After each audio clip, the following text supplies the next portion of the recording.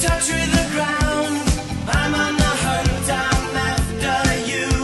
Smell like a sound, I'm lost in a crowd. And I'm hungry like the wolf. Hi, I'm Matt. And I'm Casey. This is Too Much Film School. This week we're going to talk about a little-known movie called The Hunger Games, I think in limited release, right? Yes, Right now? absolutely. It made the 150 something million in its first week. Right, that weekend. was Sorry, its first weekend, so it's 350 or so now, right? this movie has been ridiculously successful already, and will continue printing money for weeks to come. I'm sure. Kids like giving money for movies. Yeah. Well, And this was popular with the kids. it's I kind of see it. It's probably a date movie because all the teenage girls like it, and teenage boys will go wherever the teenage girls want to go. So, Well, they'll and it's tell them. spring break. They'll So. tell them, they kill each other and leave out, I don't know, whatever else is there. There's actually a surprisingly little amount of romance in the story, and I was grateful that they did that in the book, and I thought I was glad that the movie didn't cram in more romantic subplot into it. So it was not stereotypically feminine in that way. So this was not Twilight, in your opinion? Exactly. I think in most people's opinion, this is not Twilight. Well, before I went and saw it, I pissed people off, including my wife and her friends, by saying, it's Twilight with the Running Man mixed in, right? Having seen it now, no, it is not Twilight. Because I did end up watching the first one before I knew what Twilight was, actually. Oh, okay. It was terrible. That's what it is. So this was not that. A lot of people on the internet are saying it's Battle Royale. I have seen the film and I read the book as well, and it's similar-ish. It's sort of Battle Royale minus the weird Japanese stuff, Right. which Which is synonymous with Japanese stuff. yes, I don't Saying that. weird is a little redundant. Which I generally approve of subtracting as much weird Japanese as we can from most of our movies. racist. It's more cultural myopia. Okay. So, It has nothing to do with their race. It has to do with their culture. there you go. I don't mind American Japanese people. Nice. So it's just over there in Japan they have issues. Leave that tentacles and stuff.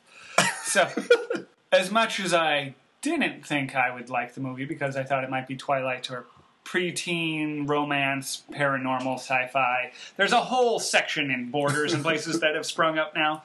If you can still find a Borders, that is. Go with Barnes and Noble. Barnes and Noble, that's called preteen romance, and I'm like, this used to be like nonfiction. Do those still exist? There's been several times where I've gone to a bookstore looking for a very specific book on parenting or something like that, and they just don't carry it. Oh, you can get it online. Like, I knew that before I came in here. I wanted to actually look at the book. I could have bought it on Amazon, but they have replaced aisles and aisles with preteen paranormal romance. Do you know who goes into brick and mortar stores? People that are in malls. Do you know who to go to malls? Teenage girls. It's a sad, sad thing.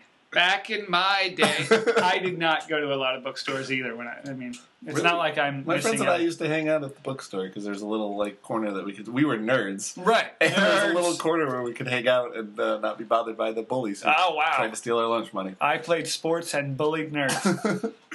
So, If you, the audience, could see what Casey looks like, you would find that as amusing as I did. wow. Now, I read the book before I saw it, and I really enjoyed it. I read the second book. I was reading the third book on my phone while we were watching the trailers before the movie started. So I was definitely a fan of the books. You hadn't read it before you saw the movie? Right. I usually don't read the books before I see the movie because books I find cram a lot of detail in and subplots and things, and the movie has no choice because of the time to pull a lot of those out. So I feel like a lot of times if you really liked those, you'll be disappointed. Even if the movie is a good movie, they had to make tough choices. So if I see the movie and then like the story, I'll go back and read the book. And it's like discovering new areas that they didn't have time to get to. So I'm pleasantly surprised instead of bitterly disappointed.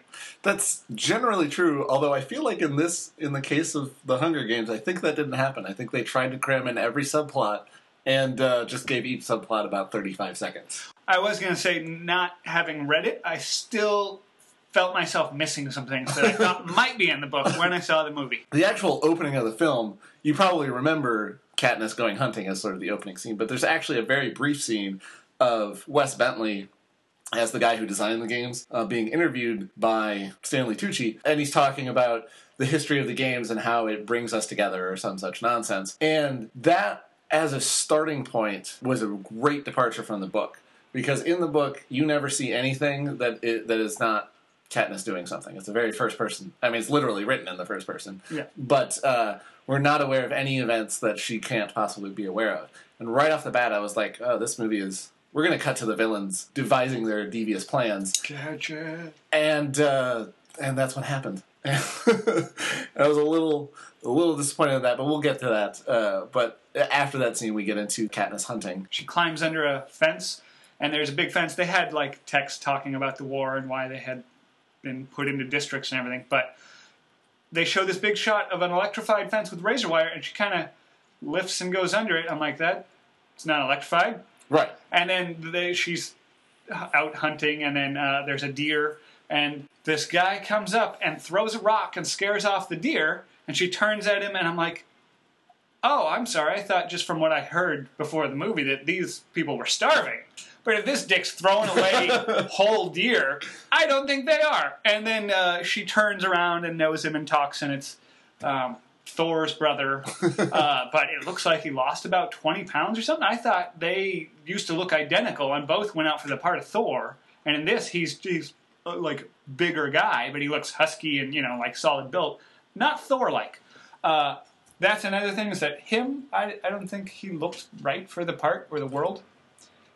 When she first sees him, I'm like, oh, I thought, again, supposed to be a starving coal mining town, and he has, like, lowlights and a little auburn in his hair, and looks a little too pretty.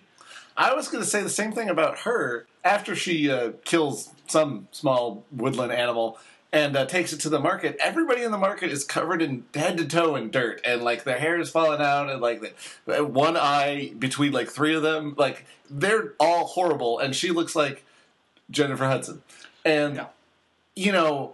There's later on in the film, they go through a process of cleaning her up. And I was like, she looks exactly the same. She did not look like a poor coal miner's daughter at any point. She looks perfectly healthy and well-fed and good bone structure. And I mean, she just does not look like she's in a starving town like everyone else in this town except for her and Gale. Everybody else in this town looks like they're falling apart. And it's a little weird. I think that's one of the things that, from what I've heard, the books really drive home, is that it's this feeling of they are dying of starvation. And I remember seeing it going, why doesn't everyone just go through this fence and hunt stuff? Like, they don't cover, I guess in the book my wife's telling me that they say, oh, it's penalty of death for going in there and hunting. And the fence is supposed to be electrified, but things are just breaking down because they're the furthest out. Yeah. And it breaks down, but if they still catch you, they will kill you. The fact that she is hunting is supposed to demonstrate how desperate she is. That she's willing to face death in order to feed her family. Right. And in the movie, that didn't come across to me as a first-time viewer. Yeah, it's sort of, like you said, it has that sign that says electrified, but the fence is not electrified, but it doesn't, if you don't know the backstory, it's sort of like, this is just malfunctioning. Yeah, and it's the main driving point of the story, why it's called the Hunger Games, is they're hungry. If you don't have that there, they're just games. No. It struck me as odd when I first saw it. I didn't think it made the whole movie less credible, but I think points like that are what they can really drive home in books, whereas they don't get the time to take it in films, or it's a lot harder. I still feel like there was a way to do it, and this film sort of was almost the Cliff Notes version of the book. Like, it skimmed everything, and you sort of got the gist, but they could have cut things out and then focused more on other things, which I'll get to later, what I think they should have cut. Going back to that opening scene between Gale and Katniss, I was shocked at what a shitty actor Liam Hemsworth was. His performance, it reminded me of the opening scene of Haywire and Channing Tatum's sort of like amateur, like high school production level of acting. And Jennifer Hudson is good, and so it just made him look all the worse. It's funny that you bring Channing Tatum up, because I think I remember a lot of times feeling like Channing Tatum in Haywire reminded me of trying to do John Krasinski. Like, oh, I'm just every guy joking around. And Chris Hemsworth reminded me of, I'm like, this is like a really buffed out younger John Krasinski. But a shitty version of it. Right. Like, he was not as good as John Krasinski. And I did not buy him at all as this angry, like, teenager who hates the government. Especially, or as starving. Like I said, he slimmed down a bit from being the size of his brother, but not to starving level. Yeah, he still looks like he could have eaten that deer himself. And they sort of, after that, we meet the Katniss's sister, and with how important she is to her and stuff. And they sort of gloss over the relationship with the mother, and we don't really know what happened to the dad. But I feel like we sort of get the gist of what are the stakes for her in terms of feeding her family and loving her sister and all of that. Not knowing the story, I didn't feel anything missing actually from the interaction with her mother and her sister. Felt like the little points that they did touch upon, like her tucking in the shirt at the back or seeing the dress laid out, I did actually think, oh, that dress must be special, or this weighty silence that's in the house, there's something going on that's very important. They used small touches, I think, to show that maybe the father wasn't there, but I can't recall any particular ones, but you did feel the icy or so relationship with the mom. So that one, I think they even used, like, brought in the out-of-focus motif of the visual cue that they use throughout the movie, where it's kind of a glossy focus, almost as if there's coal dust in the air or something. Right. So that it looked interesting and gave small touches of the family. So, yeah, I mean, it like you said, as in the book, there's more detail, but I feel like that particular sequence conveyed what was necessary for the film, and you would get a little bit more out of the book, but it sort of played. Some of the exposition, though, about what the Hunger Games were and how you have to sign up for food dispensation. Every time you sign up for food, they put your name into the bucket. One thing about that conversation that frustrated me, though, is that Gale says his name is in there like 50 or 60 times or something. And he says, well, I guess the odds aren't in my favor. And I'm like, unless there's less than 50 people, they're still in your favor. Like, you may have more odds than anyone else, but 2% versus 1%, it's still more likely not going to be you. Like, you're bad at math. I don't understand what you're explaining. If they're... I'm bad at math. Apparently. So I'm saying if they're drawing your name out of a hat, paying attention to how odds work, it would be a very important part of my life. I see. And he did not understand that the odds are still in his favor of it not being drawn, even if his name is in there more often than any individual person. There's still more other people than his own. How do you not understand the difference between Okay, now I see what you're getting. Even though his name is in there 50 times, there are 1,000 other kids. Right. So he's 50 out of 1,000. Right. So it's still more likely 950 names are not him. Right. Still, odds are in his favor. Looking around at how many extras they cast, I don't think there were 1,000. But there's also... Other people with repeats. Our society does not focus on math enough. It's pedantic is what it is. Yes. Yeah. It's not even too much film school, it's just too much school. Nice. So then we get to what's called the reaping, where they gather all the kids into boys and girls and they draw everybody's name out of a hat. Or a giant fishbowl, for whatever reason. I was disappointed that they didn't... This is just me complaining about how the movie's different than the book, and so this isn't a legitimate complaint. But in the book, we introduce Woody Harrelson's character. He's actually there at the reaping, and he's drunk. And he stumbles around and falls off the stage. Woody Harrelson, being a good comedic actor, would be able to make hay with that.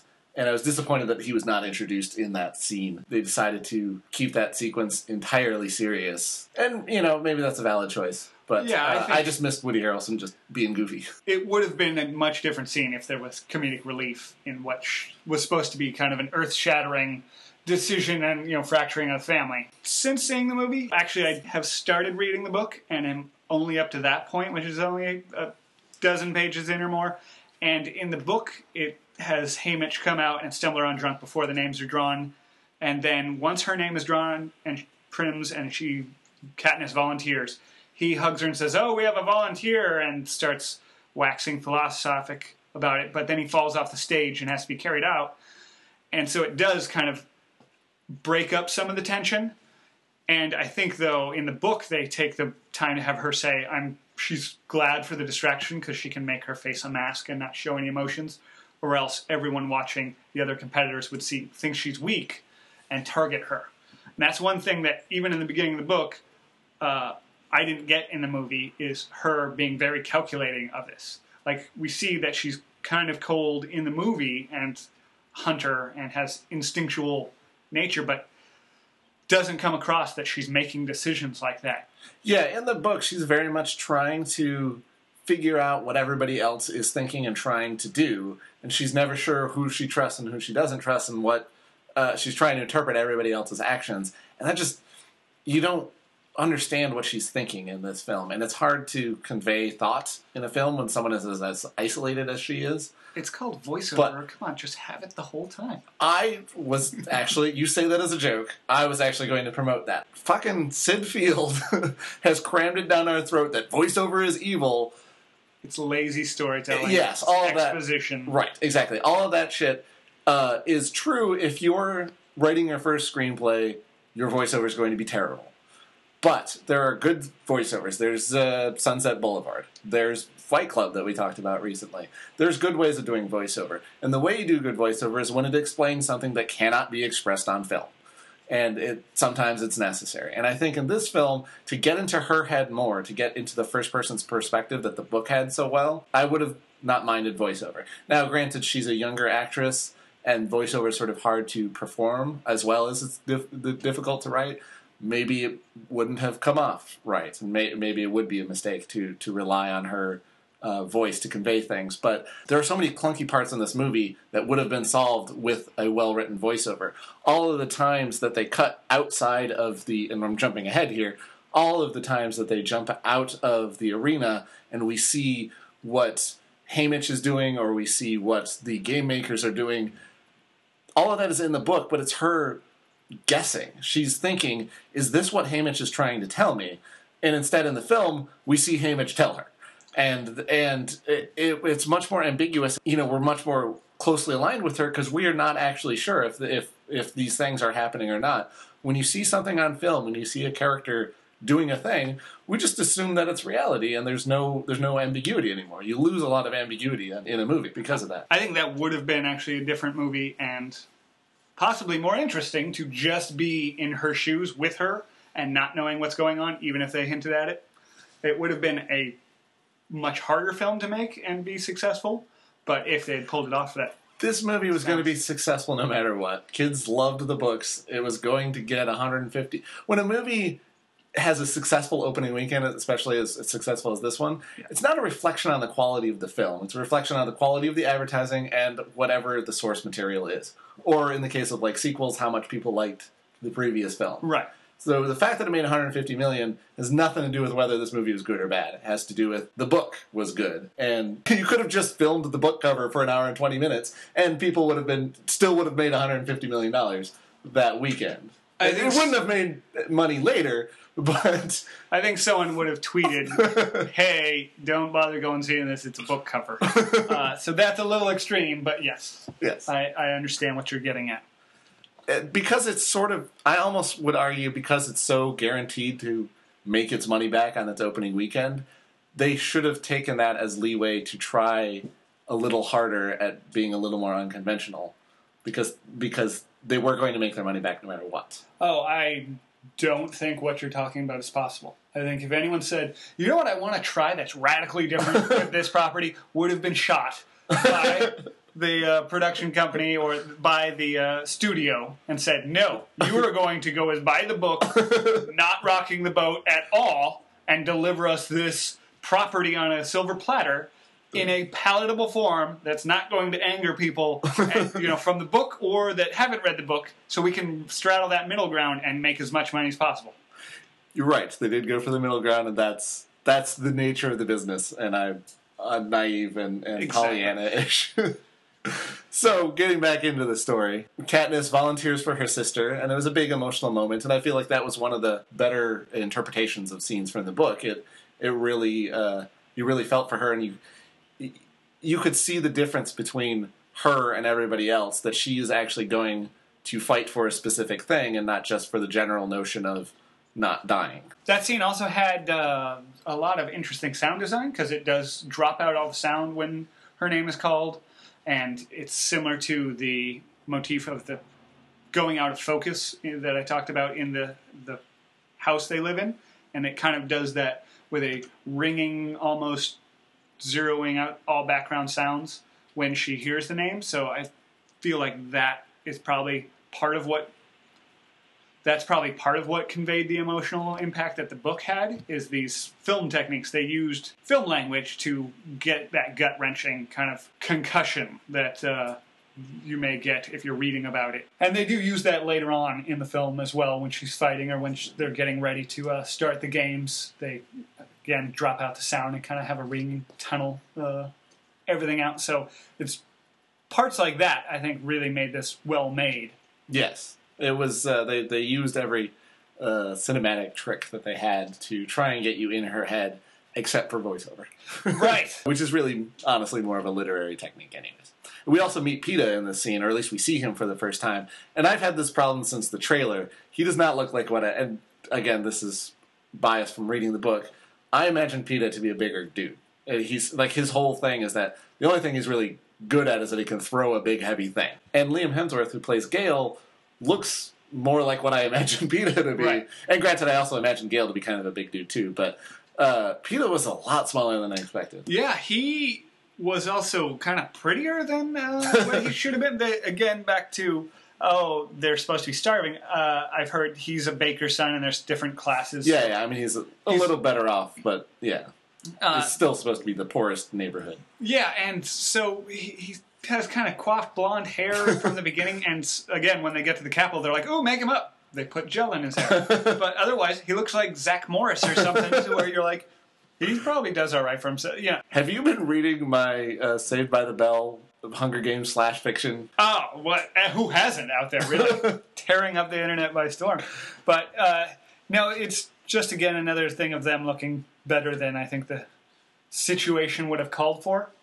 And it's particularly notable in that almost immediately afterwards they have to get made up. And it's like, if you want to convey them being made up, you need to downplay it at the beginning. Like, you need to make them dirty and gross and weird and, like, knock a couple teeth out or something, and then they get falsies. Something. Yeah, like there were very few scenes where they would have had to be ugly. Right. So it's not like you're sacrificing the whole movie. And speaking of Peeta also being smaller, I agree that they're like, oh, he can throw something really heavy. And I'm like, not as heavy as that large guy, that Kato guy. There's a couple of kids. Yeah, like, there's nothing in his frame that says that he can throw something heavier than that guy. I mean, I'm not... Maybe he's got stronger muscle density, and that guy's like... But no, I'm going to say the 6'2", 280-pound guy can throw things that are heavier than the 160-pound kid. So they get train. picked, they hop on a train, and then we meet drunk Haymitch, which is still Woody Harrelson. As soon as I heard that he was playing Haymitch, I was like, that's exactly who it should be. Like, of all of the casting, which I think generally in this film, Elizabeth Banks playing Effie was great, and I think Jennifer Hudson was a good Katniss. But Woody Harrelson was just exactly like who should have been playing Haymitch, and I think he worked great. He was sort of drunk and angry, and then was sort of lovable and drunk, and exactly in his wheelhouse. I was surprised at how much I liked Woody Harrelson in it, because I didn't know anything about the casting beforehand. Oh. And so when he walked in, I kind of groaned, because he can be wrong for a lot of things. Yes. And more recently, I found him more wrong for everything I see him in. I haven't seen him in a lot of things, so I think 2012 was the last one where he popped up. He's in 2012? He is in 2012, a god-awful movie, and he is not a good part of it. So it's not like that helped him. The last time I saw him was Zombieland, and he was, once again, perfect. I also was surprised at his nose, because in both 2012 and from what I saw of The Messenger, I thought he had broken his nose recently or something. He had plastic surgery to where the bridge of his nose became very skinny and fine and, like, had a different texture to it than the rest of his face, to where I was like, wow, he had bad plastic surgery. And then he showed up in Hunger Games, and I was like, what happened? His nose is back to normal. So maybe he had it reversed or something, but his nose was better, and his acting was better than 2012. So he did do very well in this, and made the initial parts where he's drunk, and then the turn where he actually starts to care about them and give advice, believable, and a different actor might have not pulled that off. Right. There was a weird moment. He comes in, he's drunk, and he's like, "You're all gonna die." And he walks out of the room. And PETA is like, "I'm gonna go talk to him." And the next scene, we walks in, and he's like, "Well, here's what you gotta do, guys. Here's how you..." And it's like, what did PETA say off camera to convince him to, Mentor him? Yeah, it was a much, and again, it's a compression of time, but that was a little bit much in the compression. As much as I felt like Woody Harrelson pulled it off, timing-wise, yeah, that was fast. And I even remember thinking, like, okay, all he needed was a few kind words. You had mentioned Elizabeth Banks also being perfect casting for Effie, and she was very good in it. I did also groan when I realized it was her, though. More because I guess I haven't seen Elizabeth Banks do really well in things. I know her from Zack and Miri Make a Porno and like comedic roles, Right. where I thought she wouldn't be able to pull off any kind of gravitas or actual drama, which was the same problem I had with, I saw The Next 3 Days with her and Russell Crowe, where she's convicted of murder. Is she the wife? She's the wife. It is Whoa. the most awkward start of the movie ever, because I'm like, that's Elizabeth Banks. Where is it going to turn funny now? And it doesn't, and it really takes me the first third of the movie to get into, like, she's not going to be funny and believe that she's acting, and she does. I don't know that I hold it against her. It's her persona off-screen or for her past roles. Back to the Hunger Games, though. Yeah, the train scene was interesting. It was richly appointed. I think the production design really kicked up there to show that they do have an attention to detail. Yes. That maybe was missing for some of the coal mining scenes where they should have been dirtier, but maybe they were fighting the makeup and the hair people. Yeah, and then we arrived at the city, which was interestingly diverse and interestingly sci-fi and sort of crazy, and the people are all dressed weird, and I was impressed that I was like, that looks like it could be a style, and it's certainly not a style that exists now. I sort of appreciated that. I could conceive of someone thinking at some point that was okay style. In the book, they actually took it a little further, where people were dyeing their skin blue. Like Stanley Tucci's character has blue skin in the book. Okay. That's a little far. Pretty sure Lady Gaga's next concert is going to look a bit like some of those. So, Yeah.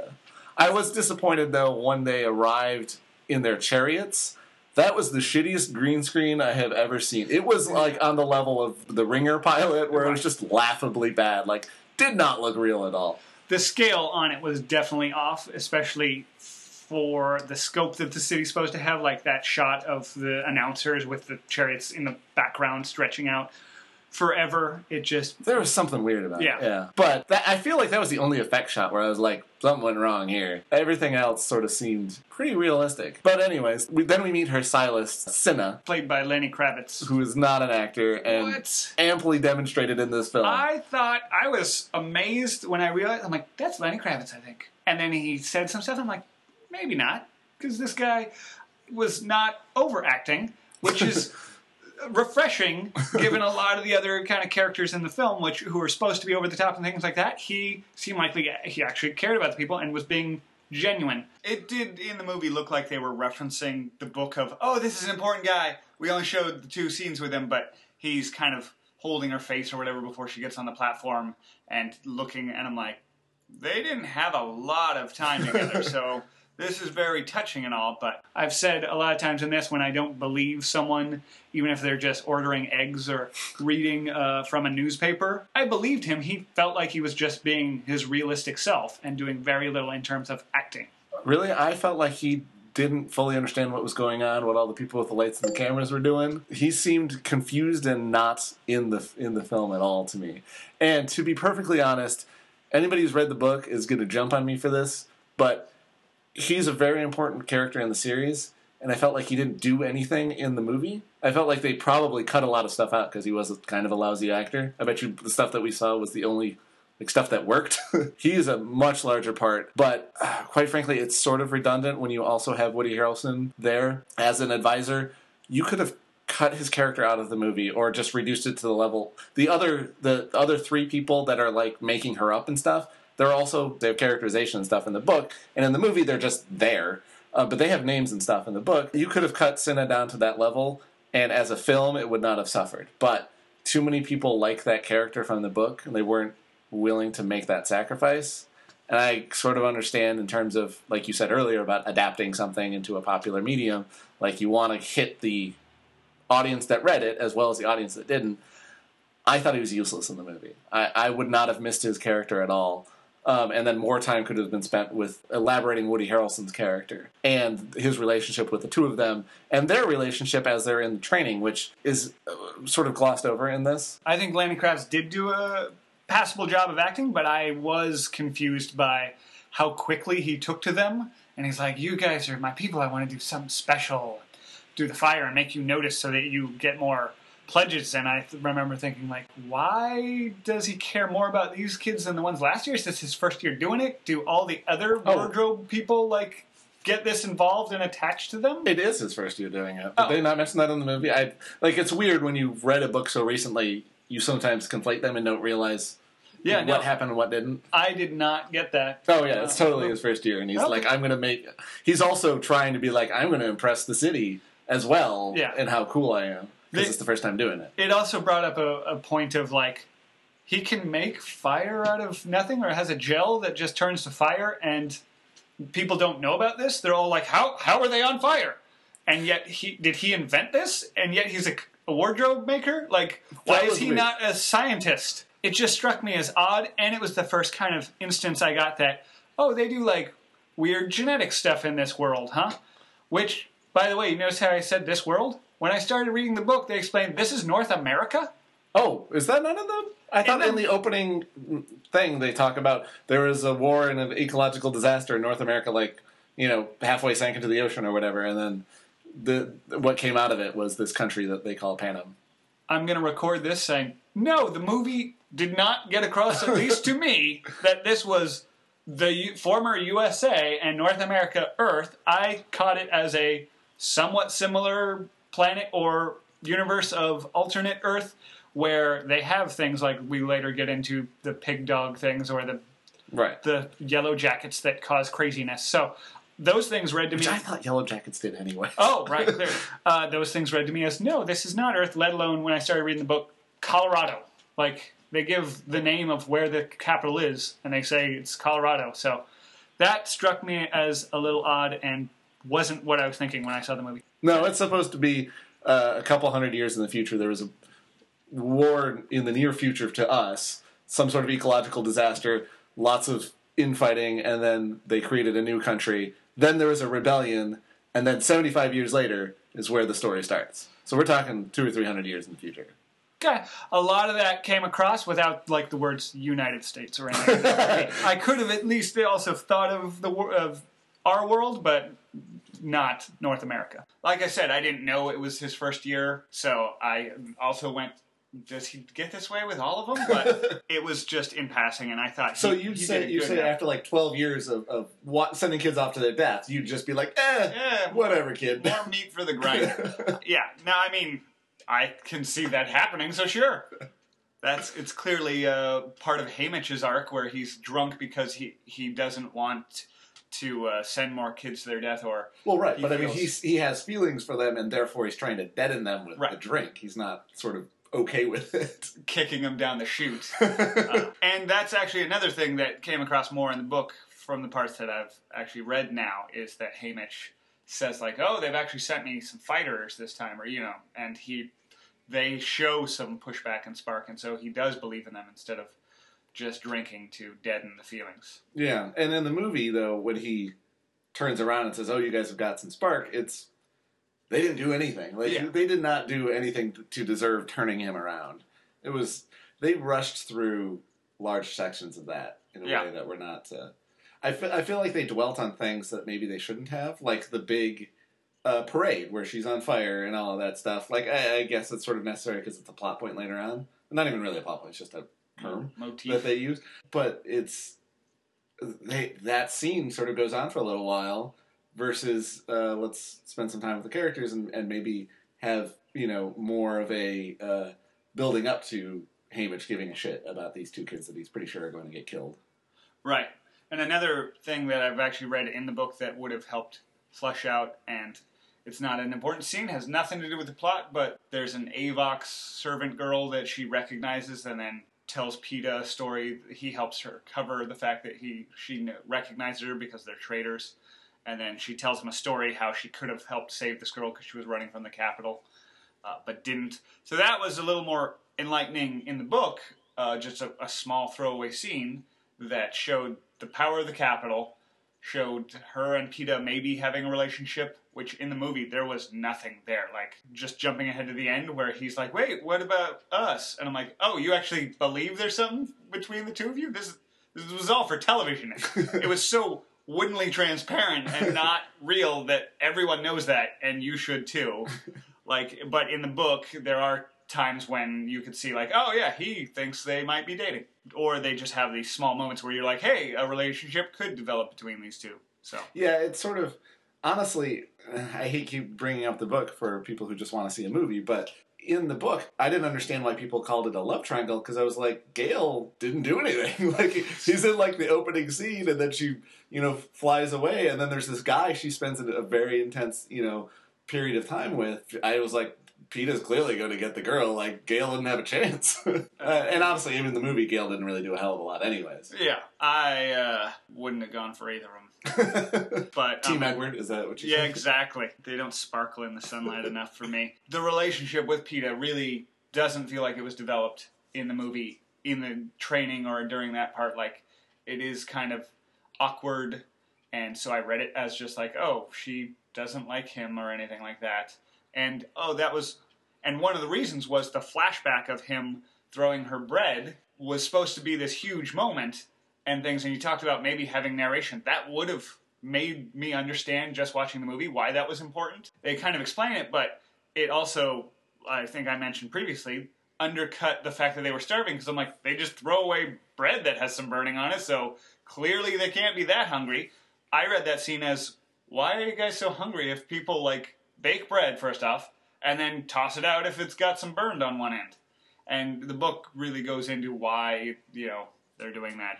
I also feel like for that scene in the film, it was a mistake that they used the same actors. Yeah. Because she was I think it's supposed to have happened like 4 years ago or 5 years ago.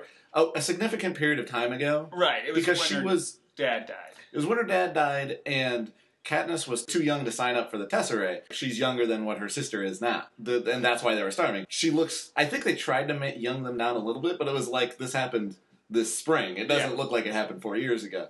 And it's weird, because they are portraying, like, teenagers to say, we're going to recast you for slightly younger teenagers. But still, like, that scene did not... Even knowing that they were supposed to be much younger, that scene did not convey 4 years ago. It was supposed to be like a vague childhood recollection. Like, not oh, you gave me some bread last year. It didn't have the impact that it needed. Exactly. In the film only. That, along with other things, is just why it didn't feel like they actually had a relationship or anything aside from him having a crush, thinking she's out of his league, and then you being like, yes, she is. There's nothing changing that in the course of this. After the parade, though, they start training in the Capitol, and they have the weapons and kind of... He throws a heavy thing. He throws a heavy thing, which, again, problems with just physiologically.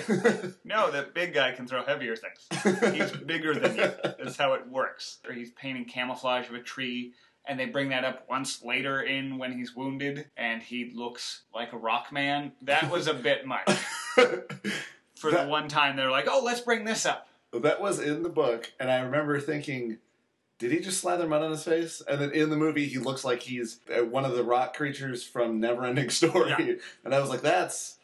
wow. Yeah. So he's good at camouflage. He's like, I'm losing blood and injured, and I have to find food and shelter, but I'm going to take 15 hours and find this mirror I brought, and then paint individual seams of rock. I would like to ask the actual makeup artists on this film, how long did it take to do that to him? And how many of you were doing that to him, not to yourself? There's have to be like a half dozen people all moving around. 4 hours, easy. Yeah. I'm sure. Maybe more. I don't really know much about makeup. Speaking of timing, though, they get to the training center, and then they have 3 days to pick up various handicrafts of deadly weapons or camouflage or, I think, snares and medicine and identify. 3 days for all of those. Not 3 days each, mind you. And again, he does, oh, look at me, I can draw things that look like Well, remember, trees. Is that one day he spent on that arm? Because you just wasted... Again, they have weights and things like, you're not going to bulk up in 3 days. You either did it already, or you're not going to have it. he did decorate cakes. Right. No, So that's true. why he knows. That was sort of a ridiculous... Right. I knew how to decorate cakes, so therefore I know how to camouflage myself. I mean, maybe they have a very small paintbrush in the house, and, like, he uses that for cakes, but, yeah, things like shadows and perspective, I don't think were covered in the cakes. Yeah. But yeah, it's a really short period of time. It's almost like, why even bother with it at all? Because no one's going to learn any new skills. Everybody's just going in with the skills that they have. And the kids that trained as, from The careers. the careers from the lower number districts, they're just going to dominate, which is sort of what happens. But it's like, why even go through the farce of having 3 days? Now that I think about it, I mean, they do rate the kids. They have the game makers, like, give them a rating based on it. So I guess calling it a training center is not the best idea. It's the show us what you can do so we can make odds center. But even then, they had like a one special thing where each person went in by themselves. So it's like, Right. skip the 3 days and just walk in and Yeah. do your thing. Submit a bio. Once they do the rankings thing, they have her go in and she gets angry that they're not paying attention to her. And they literally show a shot of the pig being moved in. They're all happy. They gather around the pig, but there's still enough room for you to see the pig on the table with the apple in its mouth. And she's angry. And then I think they have a close-up on the apple. I'm like, stop hitting me in the face with this. I know she's going to shoot the apple out of the pig's mouth. Just do that. And I'm not saying that because I read the book or anything. The framing was just so obvious that it was insulting. I think they were trying to convey her thought process because there's not much going on in terms of her thought process. And honestly, while you're correct that they're hammering you over the head with it, it's one of the few times you know what's going on in her head. That's true. It just still felt ham-handed, and like they could have been a little more subtle with it. The scene where she gets the 11, she comes in and she says, oh, they're going to hate me because I shot an arrow at them. All of the other characters gather around and say, no, it's fine, you impress them or whatever. And first of all, I'm pretty sure that's the opposite of the book. Like, the book was like, I can't believe what a psychopath you are. Why are you shooting arrows at the people that are sitting in judgment at you? But also just sort of dramatically, it makes more sense for everybody to say, you're a fuck-up, you're going to be in trouble, and then suddenly reveal, oh, Right. You're actually the best fighter. Everybody's like, no, you'll be fine. And then she is. Yeah, and Haymitch even laughs and says, that'll impress him. And then she gets an 11, and you're like, yep. Which was that correct. was right. And they try to justify it by having the president call Wes Bentley in and go, an 11? And, I think there's a scene with them where he's questioning why, you better know what you're doing. And he's like, she's impressive. It'll make for a good show. But they really don't convey why that would be, like, why she's better than Kato, the 210-pound muscle-bound guy who's trained his whole life to kill. Oh, she's got spunk. And that rate's, I think, 2 points ahead. He was like a 9 or something. And I'm like, I guess, spunk works on camera and everything, but is this a rating of how good they're going to be at killing people or how much the camera's going to love them till they die? Well, honestly, from my perspective, there's no ranged weapons. Like, nobody has a gun or anything like that. She could kill everyone from a distance. And honestly, there are points in the movie and the book where I'm like, why doesn't she just... She's got a dozen arrows, just kill everyone. Like, it'd be pretty easy. Not easy. There are but 23 other ones, so she'd be halfway done if she had a dozen arrows. she killed... A dozen people were killed at the opening thing. Okay. And then, like, she doesn't have to kill 12 of them at once. Like, I'm saying the gang of careers, when there's, like, 4 of them, just wait. And you see them approaching, okay, I'm going to kill all of you now. Like, sit on top of the fucking cornucopia thing. No one can touch you. You're invincible, basically. Even if they came from all directions, it's a big enough field. Shoot, turn around, shoot again. Yeah. That scene where they're talking about getting the 11, at no point in the book do we ever see Seneca Crane outside of the one time where she's trying to impress the game makers. Like, he's just not a character. When I saw on IMDb that they cast Wes Bentley, I was like, oh, that's sort of a Weird. surprise. And you in the book, you never see President Snow until, like, I think the second book, and even then only a little bit. And they cast Donald Sutherland, and I'm like, well, if they're paying him however many millions of dollars, like, He's they gonna maybe be- want to boost his part a little bit. But they're doing it in anticipation of how he becomes more important in the later books. But cutting to the villains, having a conversation that she could not possibly have any knowledge of just to explain their motivations is nuts to me. Like, it's just has... It takes me out of the story. And it's giving them bigger parts.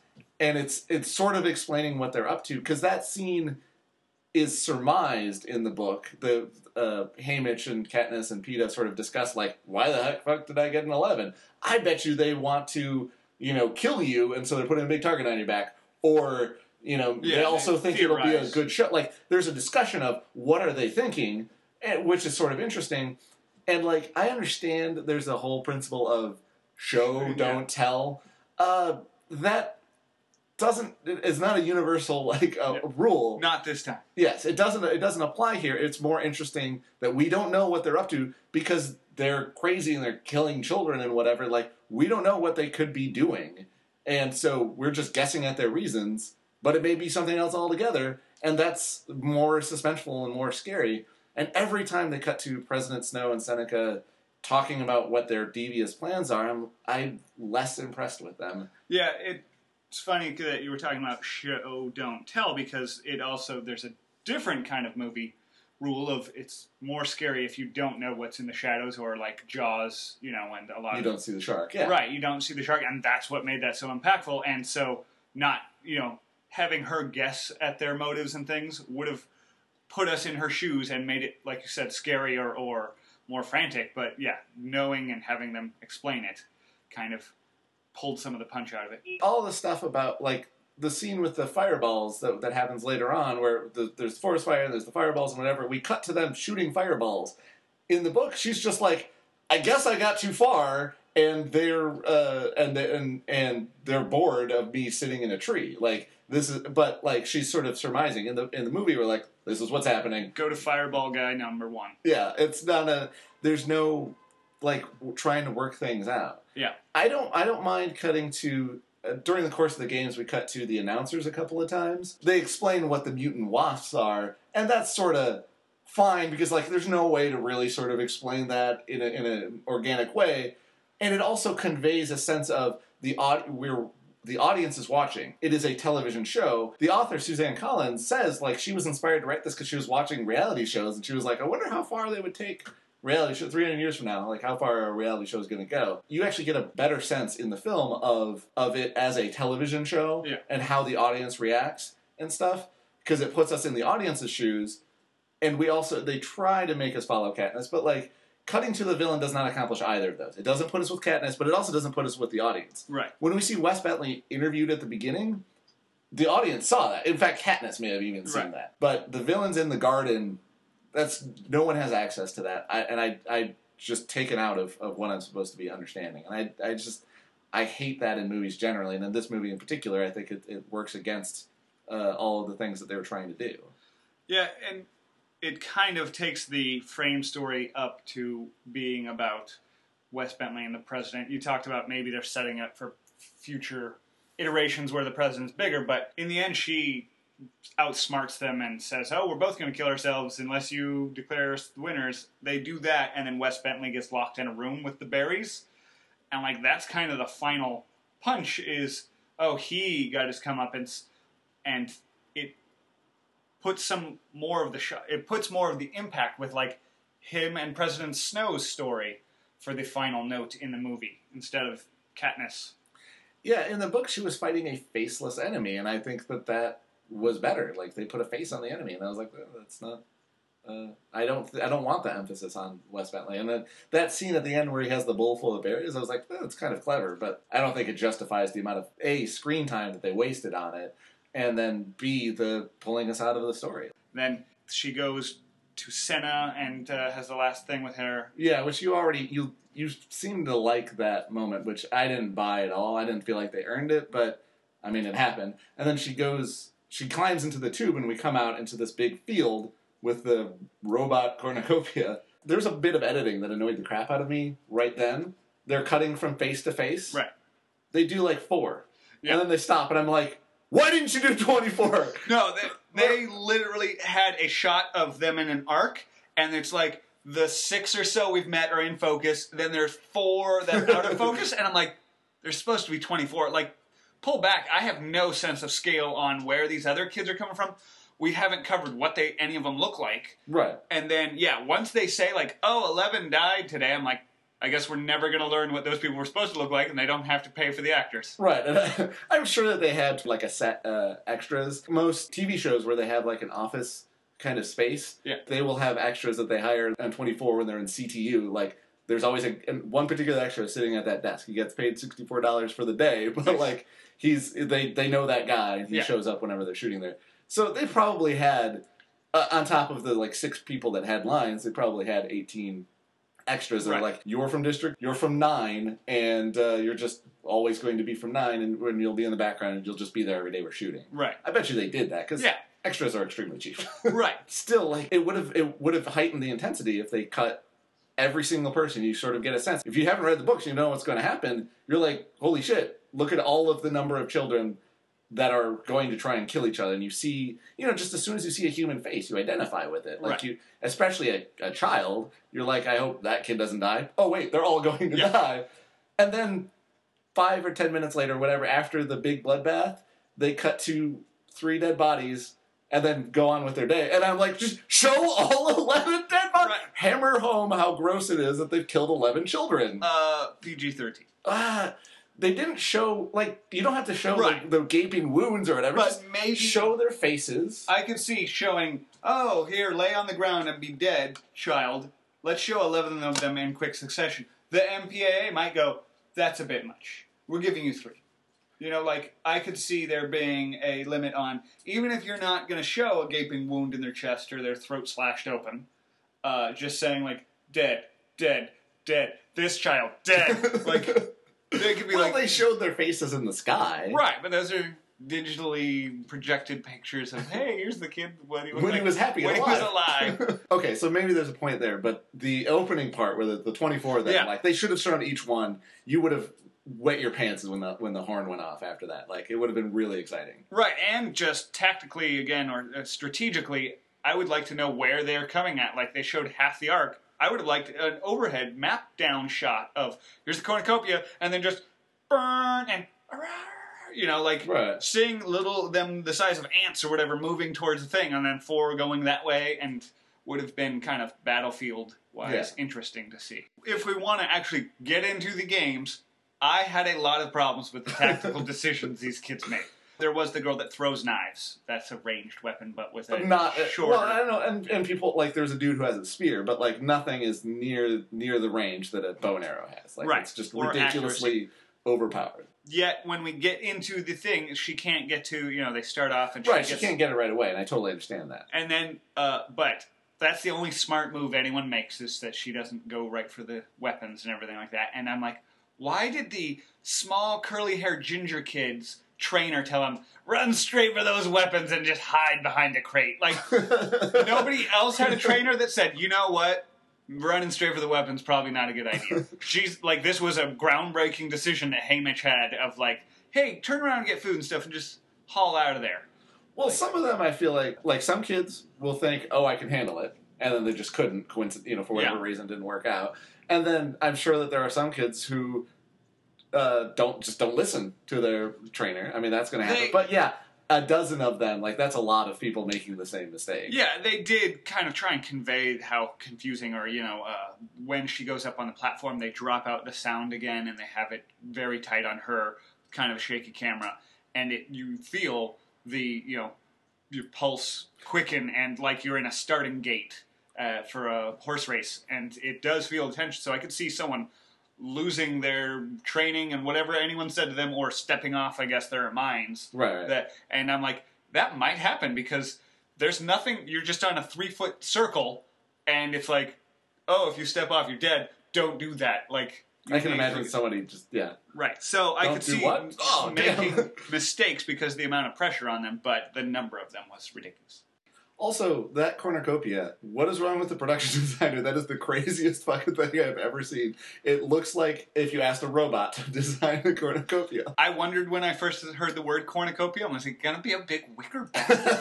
And then they say, like, they show it and it looks kind of like a spaceship that has dropped from Aliens or a different movie. And then I go, oh no, it's actually shaped that way. They're trying for both. Like, it's a little odd, but I could see it as the game makers being ridiculous or trying to be cute, and not just the production designer. You know what I mean? Oh, I see. It's a comment on how tasteless the game makers are. Right. Like, the production editor is like, well, I'm going to do a shitty version so that it reflects poorly on them. That's actually one thing that I also didn't get from the movie as much, was that this was all manufactured for this game. Like, I thought, okay, they have an arena that's some wilderness that they drop them in, and this is either always the thing or they have different sections of it. But they showed clips of, like, where a kid is bludgeoning another kid with a rock in some city ruins. I'm like, where's that city ruins part? And they have a line where the commentators are like, oh, remember the one in the desert? That was so boring because everyone was just dying of thirst. Or maybe one about a snow level. But I just still felt like, oh, this is part of their, area that they fenced off to be part of it. And I didn't really get that they change it up each year and even have different themes or rules. I thought it was just maybe, in this section instead. Are you aware that the forest does not have fireballs? Like, that's not a common That thing. was the big problem I had with it, is that once they started, they're like playing, and then she's getting too far off, and they're like, oh, bring her back in. I'm like, how are you going to do that? Do you have guys out there with... And then fire is racing towards her, and I'm like, oh, this reminds me a lot of the Truman Show all of a sudden. And then it's like a wall of fire. I'm like, that's pretty good boundary setup. Is not only, it could be natural, just like, oh, there's a fire over here, so you can't go that way.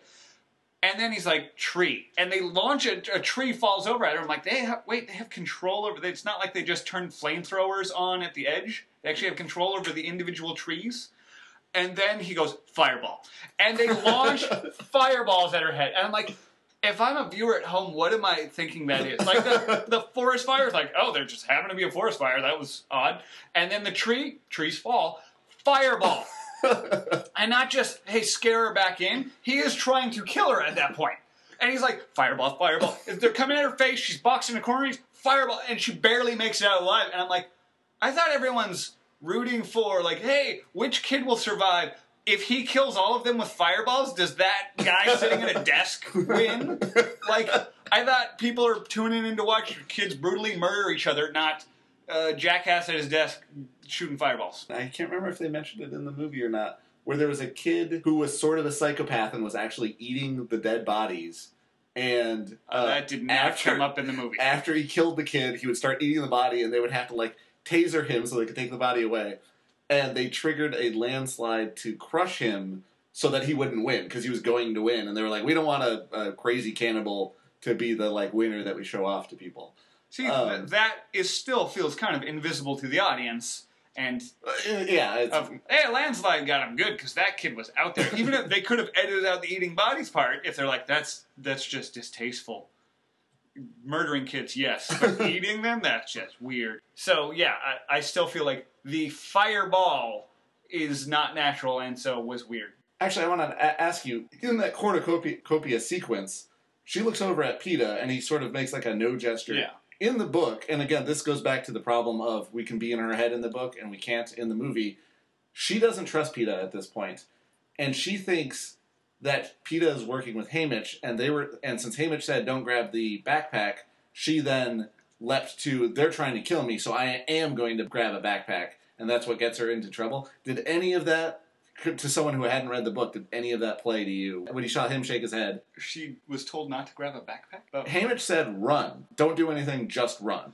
And in the book, her going and grabbing the backpack is sort of a fuck you to Haymitch. Ah, no. I thought he said, don't go for a bow, which is clearly in the cornucopia. Right. That's the death zone. He said, run and get some water. I see her run and pick up a backpack. I'm like, it's a backpack full of food and water, I guess. And that's what he said to do.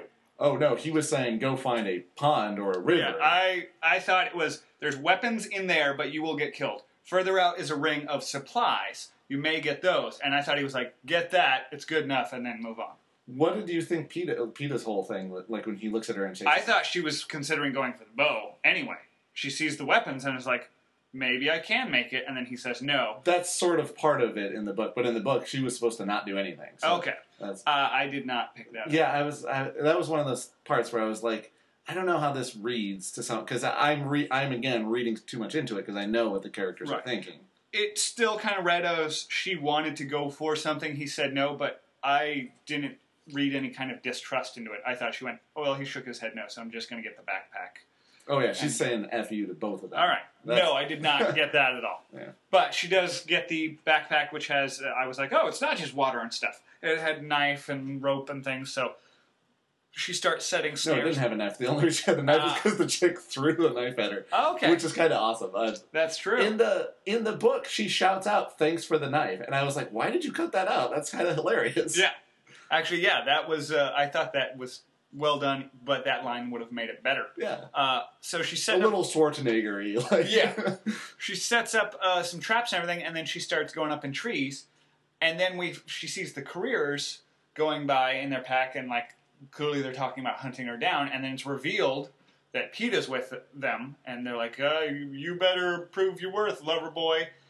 And this is where I just said, you know what, this is really dumb. There are the four of them who I'm like, I guess they're careers or so, and they're partnering up for now. They're having him tag along because they're like, we could kill you at any time. But then they're just walking, and I think he is the last one in the row of the five of them, and he has a spear.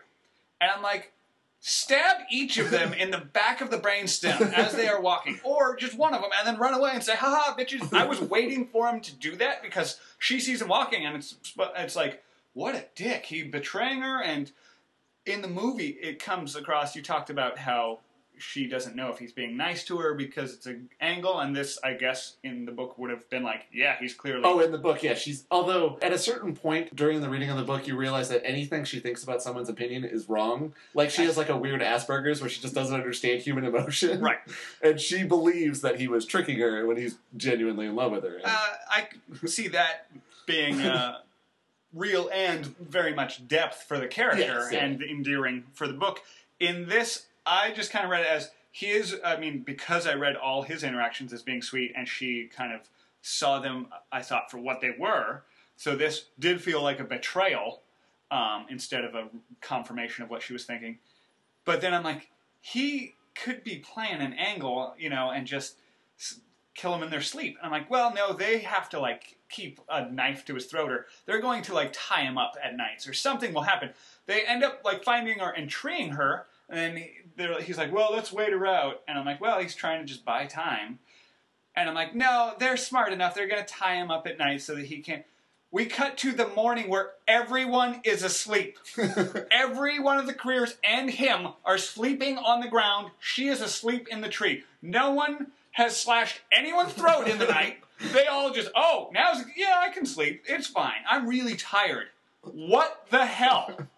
I was like, this is the worst movie or game ever. These are the stupidest kids ever. They all deserve to die. Peeta should have killed all of them. Silently slicing throats in the middle of the night. Like, there was the one girl that throws knives, had her hand on her knife, when she's sleeping. They make a shot of that. I'm like, I don't care where you keep your hand. Sliced throat, and... You wouldn't even really have to do it quietly, because even the amount of time it takes to wake up, you can still kill all of them. Yeah. Loud as you want. No, I would... You could be singing, I'm killing everyone, they'd still be asleep. They'd be groggy, but I would start with the biggest guy. Just go over, and in the middle of the night, slash his throat, hold my hand over his mouth till he stopped kicking and bled out, and then move on to the next one, and would then say, hey, Katniss, wake up. It's okay, I killed all of them. It's the worst shot in the entire movie, and it made me hate all of them. And they deserve to die. In the book, it's a lot more... Because when he says, I don't want to train with you anymore, that's where sort of the betrayal starts. And it's implied that he then went and ingratiated himself to their team, which is also part of why I thought it was a longer period of time, because I was like, it must have taken like a week to make friends with them, where they would... They would let him into their pack.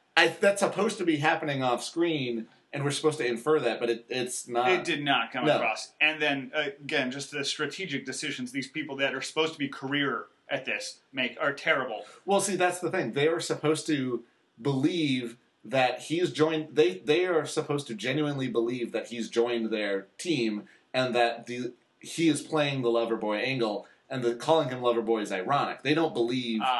They believe that he's on their Smart, side, and he's like, I've got one easy kill right off the bat. I can track her down. She'll trust me, and we'll kill her. So that's like 1 point in our favor. Let me join your team. Like that's their perception of it, and that did not. That's a lot more depth than anything the movie implied. It was not clear, and yet even if they thought that and it did come across, of like, okay, sure, we'll let you on. You still need one person to win because there's other people. Like, even if I were with the other 4 careers and didn't take him on, I would be like, you know what? Let's just for fun tie you guys up, or 2 of us will be awake at any time. But guess what? If I'm one of those people with the other person, I'm going to be staring at them the whole time. And then if I'm one of the people sleeping, I'm not really going to be sleeping because I'm going to listen for them both to say, you know what? The 2 of us could just actually kill the 2 of them, and then we'd be good. We won't hurt each other. Like, the number of times they just trust people, turn their back on them, and go to sleep in this movie was stupid. I do wonder, because it hasn't happened, it's been going on for 74 years, and this like teaming up thing, it's implied that it happens a lot. I wonder if the regular progression of events is basically what happens on Survivor, which is you team up and you stick with your team. Right, you make an alliance. And then you kill everybody, or in Survivor you vote them off. Right. And then you sort of turn on each other. But just from watching a couple seasons of Survivor, that little group half the time implodes on itself. Right. Which is, on Survivor, somebody gets voted off and gets sent to a hotel for the next 30 days. There's death consequences in this. No one seems to consider, regardless of PETA, like just the 4 of them, no one ever thinks, either I should kill everybody and save myself the trouble, or they might think of particularly Kato. Like, he should be aware that the 4 of them could get along fine without him and still kill the other 15 kids or whatever is left. Like, he doesn't even think about it, that they're maybe like just take him out so that they don't have to deal with him later on in the game. Yeah, no, that would have been my first move, even if they had PETA at knife point, and that's the only reason he was in their group. The second I was the last person in the pack or walking in the line, they're like, don't mind me, stab, and run off. And be like, haha, I took out the biggest guy. And I'm sure the other 3 would be like, oh, actually, that is better for us, too, as well. So, can't fault him too much. But, yeah, like I said... when you have the knowledge that everyone's going to kill everyone at the end anyways, it's hard to not just sort of go for it. Right, and unless there's a strategic reason, like you would die in the attempt because they have knives to your throat, Right. But when they're sleeping, that's not the case, and that's why that was just terrible. After that horrible scene, she then drops the bees on them, which was, I thought that was a clever bit, and I liked how well, she thought it through and came up with a plan, and, she did sort of remorselessly kill everybody. And it contributed to the relationship with Rue, who was sort of clever before, earlier in the training center, she had done something, but, She stole something and got people into a fight or whatever. Yeah. But, now they're working together, and that relationship felt more realistic than just about anything else in this movie, because I could see how they didn't talk to each other because they're like, we're going to kill each other, but at that stage, they're like, hey, let's work together. We sort of right. Let's see how far we can take this. And that made sense. Yeah. And they got along. And I sort of bought that more than anything. Yeah, and dropping these hunter jackers on them. It's dumber than that. It's tracker jackers. Tracker jackers, yeah. Cracker jack.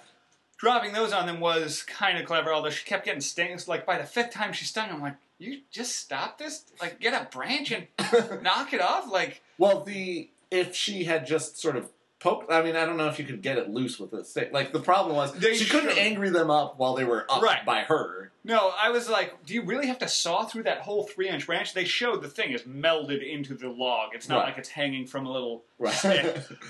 But I think it was also weird. She got bit in the neck like 5 times, 5 of the 7 bites or whatever. She kept slapping the same spot, and I'm like, did they go for the neck? Like, anyway, it seemed she got pretty messed up during it. Yeah. It did kill the blonde girl instantly or something and messed up everyone else. Well, someone else dies farther away. Yeah. But yeah. So it was a good move, and it dispersed them so she could get out of the tree and then get away. Then She has the weird hallucination where Yeah. PETA saves her and she's not sure if it actually happened or not. that was just kind of weird for me because I was so fixated on why isn't PETA cutting their throats in the night or Well, what's at his that point- angle. I thought he had an angle on he was going to kill them, and now he's So at running that back point, you towards were her. convinced that he was on her side. Like, Yes. you did not consider that he had actually betrayed her. Correct. Oh, okay. And so I was like, how does this play into his angle now? With him coming running back and saying, run. I'm like, how many did you stab while they were slapping at bites? And then to find out the answer is none or something. I'm like, what the hell is going on with it? And he says, run. I'm like, see, he's helping her. And yet, then he has a wound on his leg later. And I'm Because like, he fights one of the dudes after. Doesn't one of the other guys come up behind him when he's telling her to run? Or does that not happen? I think we see someone, Yeah. and he runs off, but it's not clear if they engaged in combat or how I think she runs hallucinated away and stumbles, and then she wakes up and Rue has been taking care of her. Yeah, for like a day or something. Yeah, but it's not clear if PETA fought anyone or if anyone was directly behind her. It just wasn't clear what was going on with the hallucinations and who else might have died. I think Rue then says, oh, you've been out for a day or two, and says who died because they broadcasted it at night. Then Rue tells her, I think the careers have all the stockpiles and everything, and they've got it out in the field like bait. And she goes down to look at it and see if she can't get something, even though it's clearly a trap. But she sees the clever girl that's good with puzzles run out there and like jump around things, and then Rue might have even said that they had taken the mines and reburied them. I think the announcers explained that. Oh, okay. So either way, we see the clever girl follows the footsteps around the mines up to the thing. So it's like, oh, she is clever, and steals something and then goes off. And Katniss is trying to think of how to get up there or something, but then she ultimately comes up with the plan of shooting the bag of apples. And I just looked at that and went, really? We're going back to the apples like from the pig's mouth. Is this an Adam and Eve thing, or is this Hunger Games and its food is weaponized because you are starving and that's what this is all about? So it's a metaphor. But she wastes a I couple. don't see what's wrong with that. It's just odd and stuck out. Well, mainly because it was kind of ridiculous. She shoots several arrows and she's trying to cut the bag, and then the apples go falling down in slow motion. I'm like, oh no, those apples will... Wait, you're telling me those are going to set off the mines? I'm like, I thought that's what she's going for, but I thought that was kind of lame, because there are 4 ounces or something, and mines that sensitive would be pretty useless, because the earth would just shake or something, and they would go off. Second off, they fall down, and they hit the mines that are apparently underneath the stockpile of goods in a Coriolis pattern of each mine then sets off every other mine, to where, what kind of trap was this? Someone running up would have set off the mine apparently from the vibrations of their feet 20 yards out and would have blown up all the goods that I thought the careers had put the goods in the middle, ringed them with mines to be like, now no one can get at our goods and it will draw them out to hit the mines or will kill them. I didn't think they had a salt the earth plan of let's destroy all of the goods. Like any food, weapons, let's pile them up on top of these mines so that anyone comes to get them destroys everything. It's going to be great. I thought they were still planning on using that stuff, and it was just well protected and used as bait. I think that's why he killed the kid. I think he was like, you were not supposed to blow up everything. You were supposed to blow up the person, and then he kills the kid. Like that's what I interpreted that, because you don't hear the conversation in the book, and, Right. and you certainly don't hear it in the movie. That's how I thought. That's what I thought was happening. Was that he was like, why did you put mines under the food? And it also seemed like in the film that there was more than one mine under the food. Oh, like, yeah. it was a fantastic explosion.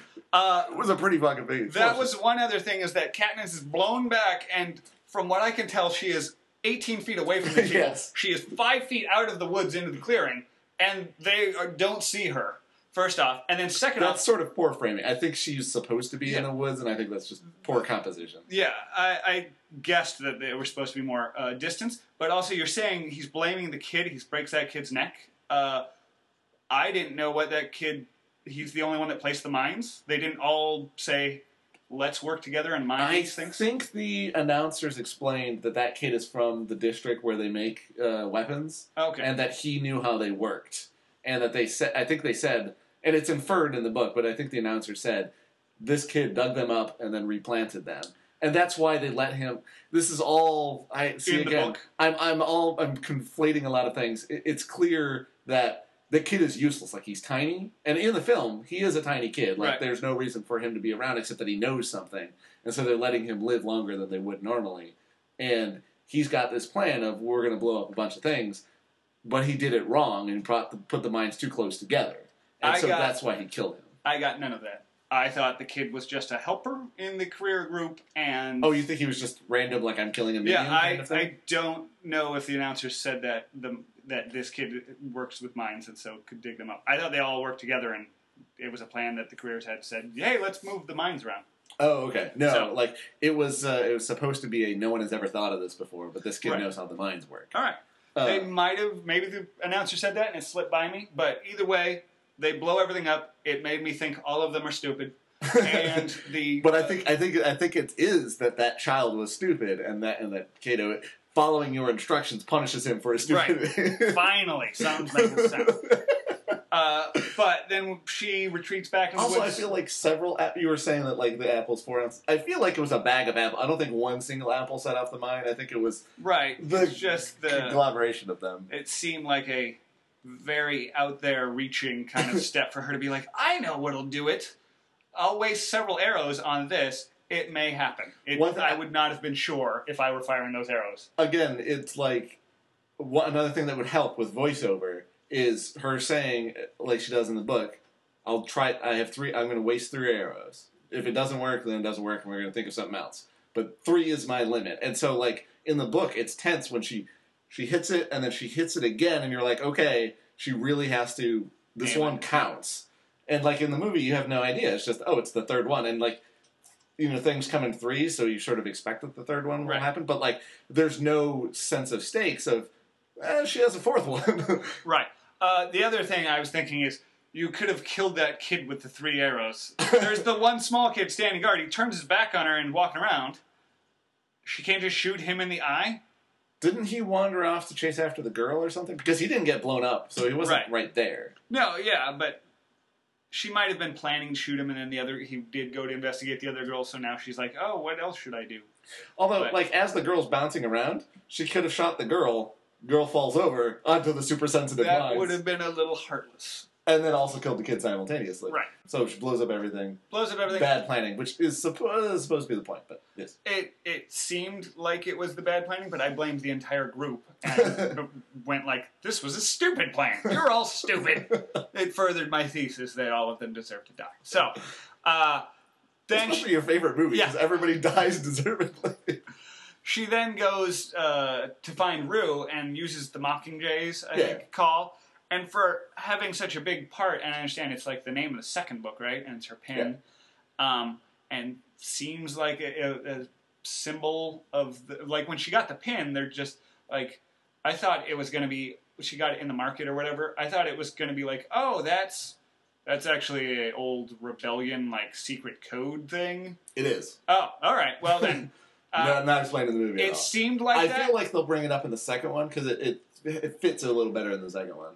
Yeah, it seemed like it was going towards that, but I think even at the end of the movie, the president goes, nice pin. And I'm like, if it were, he would have arrested her or something. Like, someone would have brought it up because she's been wearing it throughout the Capitol at this point. But, so she goes back looking for Rue, uses the Mockingjays, and I never understood their plan to begin with. They're like, oh, they will repeat any sound, song you sing. So just you do this, and then they'll repeat it, and then I'll know you're good, and I'll repeat it back, and then you'll know I'm good. I'm like, no, you won't. You'll know that they're repeating, and they're just going to keep repeating each other. Like, Well, they sing it for a little while, and they lose it. The Yeah, birds forget it. So if you sing it, and it sort of goes away, and then a and then minute of silence is supposed to or pass. just sort of random nonsense that they just Right. birds twittering, and And then then it comes back. I could see, and I was like, I guess that's what they're supposed to do. I think when they were rehearsing it, it did not go that way. One of them would be like, I'll do this, and I cannot whistle, by the way. And then the birds will do it, and then you'll go through, and they do it again, and I'm like, the birds were still going from the first one. This is just a cacophony right now. I don't know who's alive. But she doesn't get the return call, and so she has to go find Rue, and she finds her under a net, which seems like anyone could have escaped. Right. There's a It was- net lying on top of her. And I was like, is it a really heavy net? Is it made out of chains? I do often wonder how nets work ever. I think there's supposed to be weights on the outside when you actually make a net to trap a person. Right. In the most dangerous game. But like I don't know. Like Looking at that one, I can see again she's a small girl. a net made out of chains, like heavy toe chains or something. Yeah, that would probably kill her just in the dropping. yeah. Drop it from 10 feet or something, and yes, bruised head crushed to the ground. But then when you're trying to raise your hands up, there's 60 pounds of linked chain together, So yeah, you're kind of stuck or something. But so I'm like, and she didn't have a knife or anything, any form of cutting tool. Apparently not. Yeah. Yeah.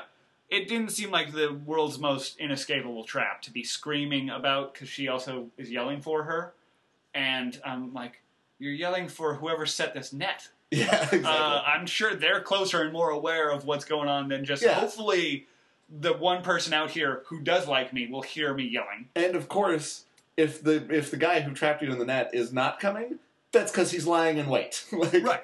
You should know. She's staked out, and I'm like, this is clearly a trap. Not just a trap for Rue. Like, they put her out there and then left. They're like, we could go kill her, but she's yelling for someone else. Wait a minute. And she goes up and she's cutting her free. I'm like, you're falling right into it. It's a big open meadow with the girl staked out in the middle, and I didn't even at first read it as a net fell on her. I read it as, oh, they caught her, and they're like, oh, you're working with that other girl. Let's put her down here and then just wait, So she shows up, and then the guy one of the dudes comes throws out. a lance at her or something, but it hits Rue, and she turns around and quick fires an arrow, and you're like, finally we're going to get to that line that Peter said of she always shoots and hits everything in the eye. And the guy clutches the arrow in his chest and falls to the ground. I have a double problem. First of all, it's probably a rating thing they did. Yeah, no, again, PG-13. But he throws a spear into Rue's chest. A spear. Yeah. And she's alive for a good long while. Arrow into the chest, insta-death. Well, how did that... That doesn't make any sense. If you hit the heart, it stops. If you hit the spleen or diaphragm or something, you're gonna bleed out. I don't know that it hit his heart directly. It still, first of all, it still takes some time. He should have been gurgling and shit. Yeah. It didn't make any sense. I'm sort of fine with arrow in the chest, instant death, except that you also have in this same scene someone getting stabbed in the chest and not dying. You can't do both within 30 seconds of each other. In the book, it's actually a step further. It makes the whole net thing retarded. The kid has pinned Rue down and has stabbed her in the leg, so she's in pain and is screaming for help, sort of nonsensically. Yeah. And the dude's just waiting for Katniss to show up, and as soon as he sees her, he stabs Rue. And maybe that would have been a little much, except that she still gets a spear through the chest. So I don't really understand why one is sort of okay for the ratings and one isn't. Torturing a child to lure out someone else is probably a little much.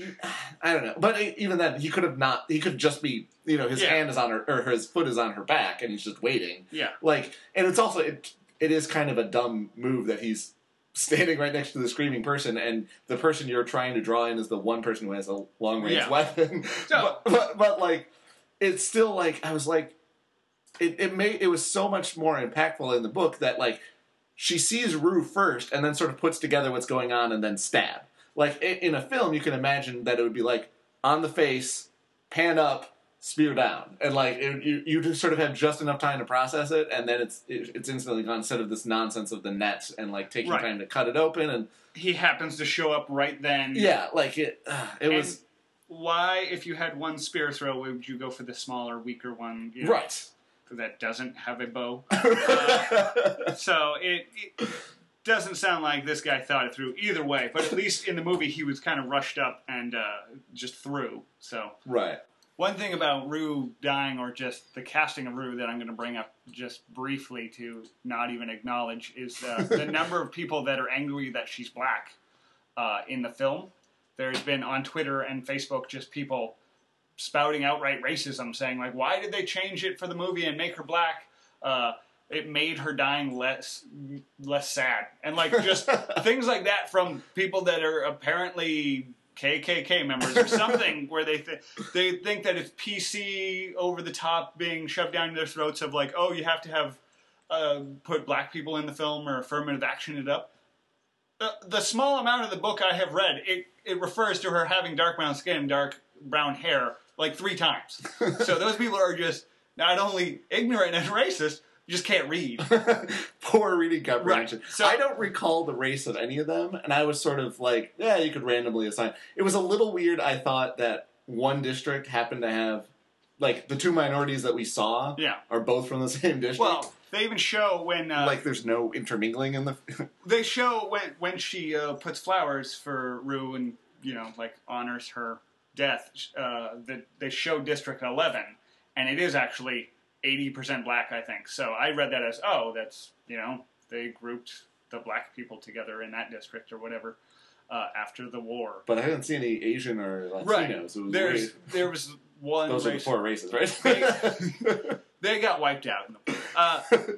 So I don't know what the history is there, but at least they kind of acknowledged it of like, oh yeah, they both are from there because the population is more black, or so you have a better chance of it being right. black. But it felt a little tokenism to me because, like, not one of the bad kids was black, and like that feels a little PC. That it's like if you're just sort of a random sampling of 24 kids, there's some chance that one of the bad kids is not a white kid, right? And that feels a little like they're trying to like no minorities are evil. They're all.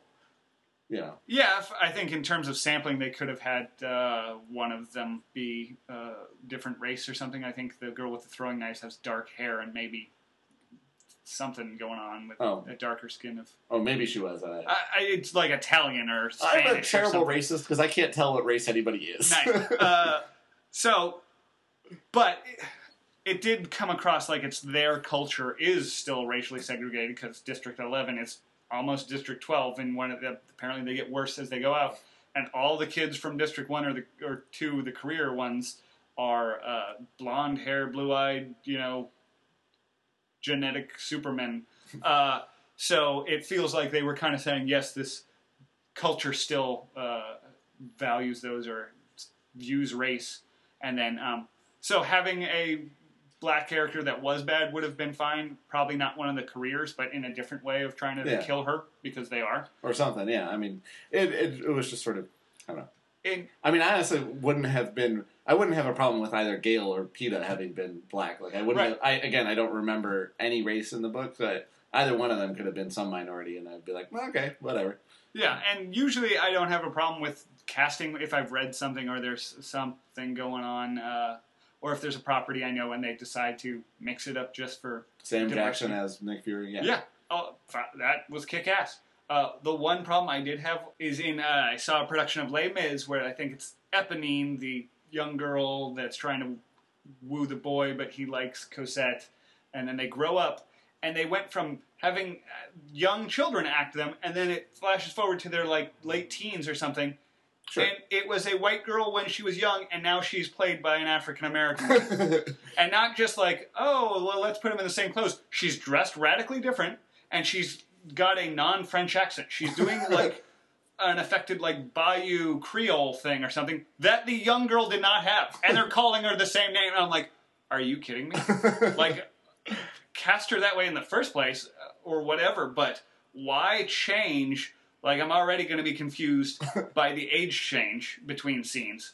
Right. But you had to change races, too. I thought you were going to say, like, within the same family, they weren't the same race. Like, the actual same person changed races. And I'm sure they're like, oh, well, she was the best actress for the part, and we're not going to acknowledge race or anything like that. I might even be okay with that. But she was acting it differently. Right. And it just was weird. So that much I would have a problem with, just for continuity. But everything anyone said about this, they're just racist. Yeah, that doesn't make any sense. I can't imagine that affecting. You mentioned they cut to District 11, and that also bothered me in the same way that cutting to the President and the Game Maker bothered me, because we don't see that. And in terms of pacing for the entire series, and you don't know what's coming up, but there is a... so, extra spoiler warning for everybody who's listening to this who doesn't know what happens in the second and third book. It builds up to the second one. There's like rumblings of a rebellion, and then the third one is a full-on war. But, like, if they're already smashing shit and, like, rioting in the first one, they don't Where are have they gonna go? very far to go. It's a weird... It was weird to me not knowing any of that because I was like, it flashed back to apparently this totalitarian government doesn't have a whole lot of control because when your kid dies, your district apparently riots. It's like the Lakers winning or something, and this happens. So it didn't feel like this is the only time it's ever happened. it in the did, movie. did it, now that you mention it. So it undermined the totalitarian government brutal thing again. And then, it flashed forward. I read this as, they're going to have a rebellion. And I guessed that for the second and third movie. It kind of also just made it weird flashing forward to the end where she says, haha, we'll beat them by this. We'll both survive. But then Haymitch says, do you know what you've done? You've embarrassed them. Like, you have a big target on your back. And I'm like, she's going to be like some center point to a new rebellion. And I'm waiting for that, like, to be hinted at the end. Like, the president, she has to go out and say they were in love. And they kind of try and patch over it. And then the president is giving her a medal or something like that and acknowledges the pin. And I thought, this is going to be like, there's going to be a glance or something where it's going to be like, no, she's going to lead the rebellion or he's going to try and kill her because he thinks that. And there wasn't. And then they're like, let's go home. And I was like, wait a minute. They get millions of dollars and then they go back home? I thought they just lived in the Capitol in like hey, I won the Hunger Games once. I'm now a Capitol person. That's kind of what I thought, but that's where it goes. They go home with millions of dollars to do what with? Buy root vegetables that someone has rummaged? Here's several $100,000 for that because there's nothing else in this crap hole. Like, what are they going to do with all the money? That's kind of why Haymitch is a drunk. I mean, because he doesn't have anything else to do with it. Go to the Capitol where you can spend money. I don't think they have free movement. That would have been good to explain. It's another thing that I think is not explained in the movie that some people have said it is explained in the book, or the small amount of the book that I've read. Even the fact that PETA is from like a merchants area of District 12, and there are like some people that are almost middle class there. Right. Didn't come across in the movie. In the movie, it's like two streets that are just muddy and everything's dirty, and it's like, yay, I'm a millionaire. Here. Like, so what is the point of these games? Yay, you won accolades and things, and... We do find out later that there's, like, a nice neighborhood for all the people that win. Yeah. And that's where they live. But even still, it's like, what are you still going to... Now that you have a nice house that you don't have to buy, you still have millions of dollars you don't know what to do with. Sit around all day. And it makes sense that that's why Haymitch is drunk, or that there's a merchant class, and that's why PETA's different. But it wasn't in the movie. It was not conveyed. It'll probably be a little clearer in the second one that we start out with them hanging out in the rich people place. Like, you might get a little more sense of it. But in this film, as a standalone product. And I felt like they may get more into that, what happened after they won, or what are they going to do with all the money in the subsequent movies, but it still brought it up. I thought, they could have had a throwaway line or something, because at the end I'm like, we're kind of left hanging. What are they going to do with all this? Not in a tune in and see way, they should have talked about something of that. In the book, there's a lot more of she doesn't know what she's going to do with herself, and it's a moment of ambivalence for her. Your ambivalence is not reflecting her in the film; it's just sort of confusion. The other thing about the riot and stuff was that the actual sign of rebellion from the book. I shouldn't say actual because it's also fiction. The real world one in the book, their sign of rebellion is that they send a gift, the little gifts that they send periodically, they send a gift to her, and it's the first time anyone's ever sent a gift to someone not from their district. Oh, okay. And like, in the book, it's like, everybody's like, wow, that's a huge step. And like, it sort of conveys how downtrodden they are. Again, the thing that you're missing is like, the most rebellion they can muster is giving some bread to somebody who's not from their town. Right, and that would have actually read pretty well, because it would have been like, wait, these districts are starting to work together. That's almost like what they did to try and, rebel. Like, it would have been seeds of... And then later on, we have the fighting and all of that stuff. Yeah. Like, it was a big leap, and it wasn't really necessary. And I think in terms of the broader things, and then also just in this film, it just didn't work. And then again, quit cutting outside the goddamn arena. Like, I want to stay in the arena and see what she's dealing with. She doesn't know that there's a riot going on. She might find out later, but still, like... Yeah. Or that they are saluting her with whatever 2-finger salute. Yeah, but even that, that's sort of okay cutting to that, because I'm like, again, they're not already fighting the Yeah. government. Or even the other thing about that is that I saw that and I'm like, isn't that looks like a military type salute? That's not a sign of the rebellion that the police or the peacekeepers should just be shooting all those people for? It is a sign from the rebellion, and they mentioned in the book, and it's like, yeah, you should just shoot everybody. It was a weird... That is dissent and insurrection right there. I thought this was a world in which they executed people for displaying any insignia of the rebellion, of speaking of it, of anything. A bunch of people just flipped that salute. You know what I mean? Yeah. And they did nothing about it. Yeah, it's not. It does not come across as Orwell's 1984. Right. It's not quite as. Yeah, it's like, how are they? If they're not being beaten down by this government, why are they putting up with these Hunger Games? It's a weird. It is weird, and I think people have told me like, oh well, they're starving, they can't rise up, or the hunger is really the central point. I didn't feel that in the movie. So None of them are starving. I mean, Jennifer Lawrence is probably a little underweight, but but no more than any other actress in Hollywood. You mentioned quit cutting outside the arena, and that was one other thing that detracted from the movie, was that we didn't get enough time in the arena. It felt like the movie's called The Hunger Games. They do a good job of showing the city off, showing off the Capitol when they get there, and kind of some of the people and the stuff that goes into it. That I felt like got enough time and detail. And then we go into the Hunger Games, and they're like, 11 kids, random kids. You don't know their names or everything. They're dead. We've lessened the playing field in half in the first hour. I'm like, all right, it's going to now get into individuals. And, we see some people die, like the kid getting his neck broken, or... The girl that started the fire like an idiot. Right. Killed her really early. Yeah, they're like, haha, those ones. And then I'm like, I think some other ones maybe die off screen. I'm sure if I went through, they do a cannon click them off. They do cover everybody, but we don't see a lot of the details, and it feels like it's kind of rushed, or the amount of screen time in the actual arena feels like it was like 35-40% of the movie.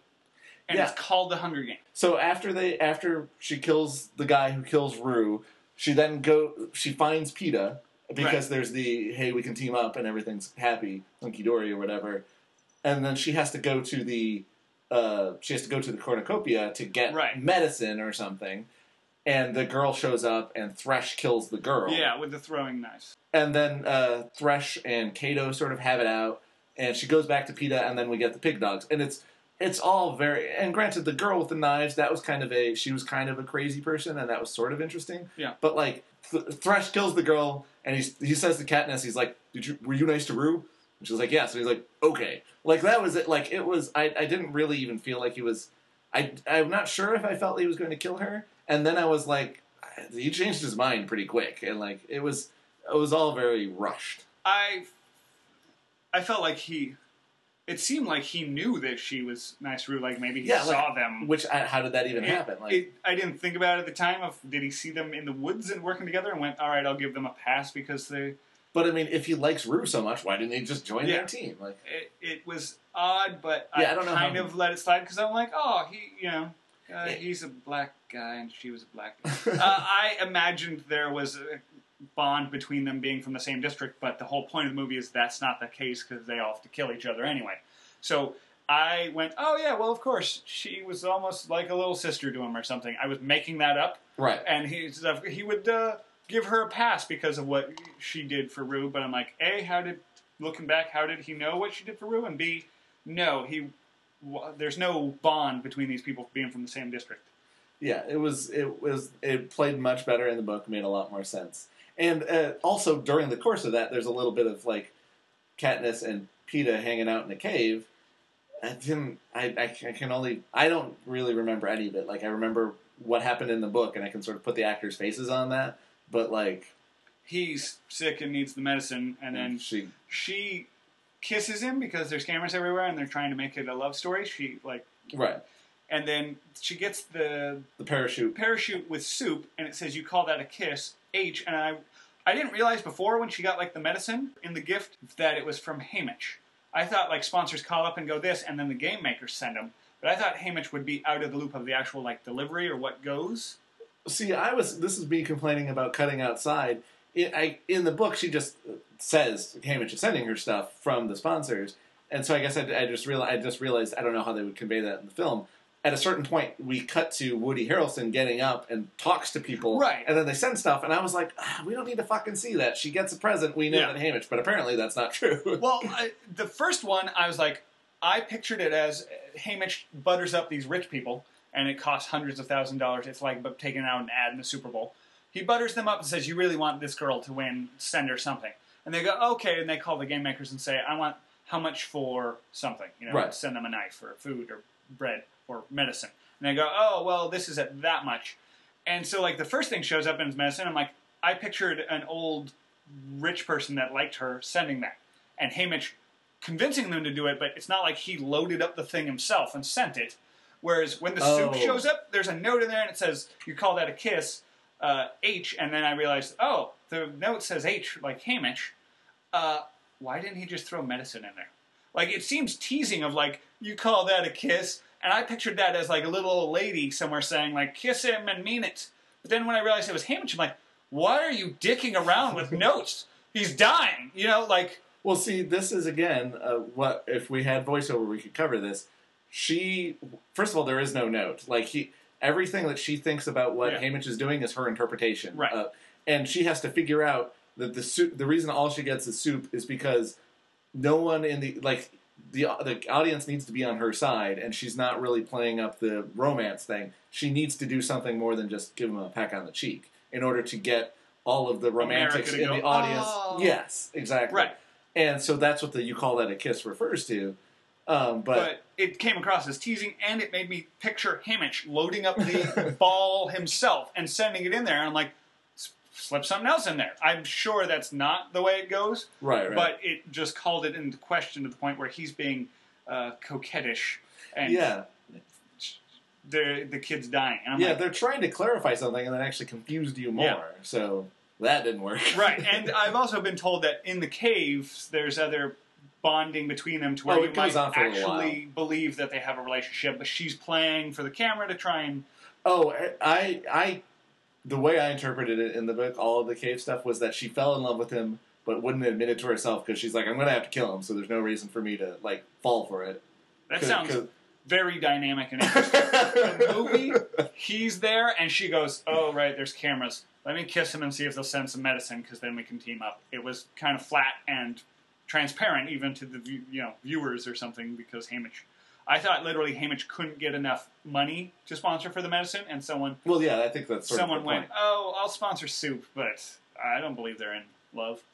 That relationship did not go anywhere. Like, I genuinely believe that she really liked... And also, skipping ahead to the end, when they get to the end and she's like, in the book, she's like, what are we going to do now? Part of her problem is she really liked Gale, and then for the last very intense week with this guy, like... She's genuinely like, I don't know what to do about this, especially because I've been pretending to be in love with this guy for a week. Like, it was a genuine like torn thing, and in the movie, it's like, nope, it didn't feel like I said, love triangle. It felt like she was playing, for the cameras for part of it, but that it's pretty obvious she has no feelings for him.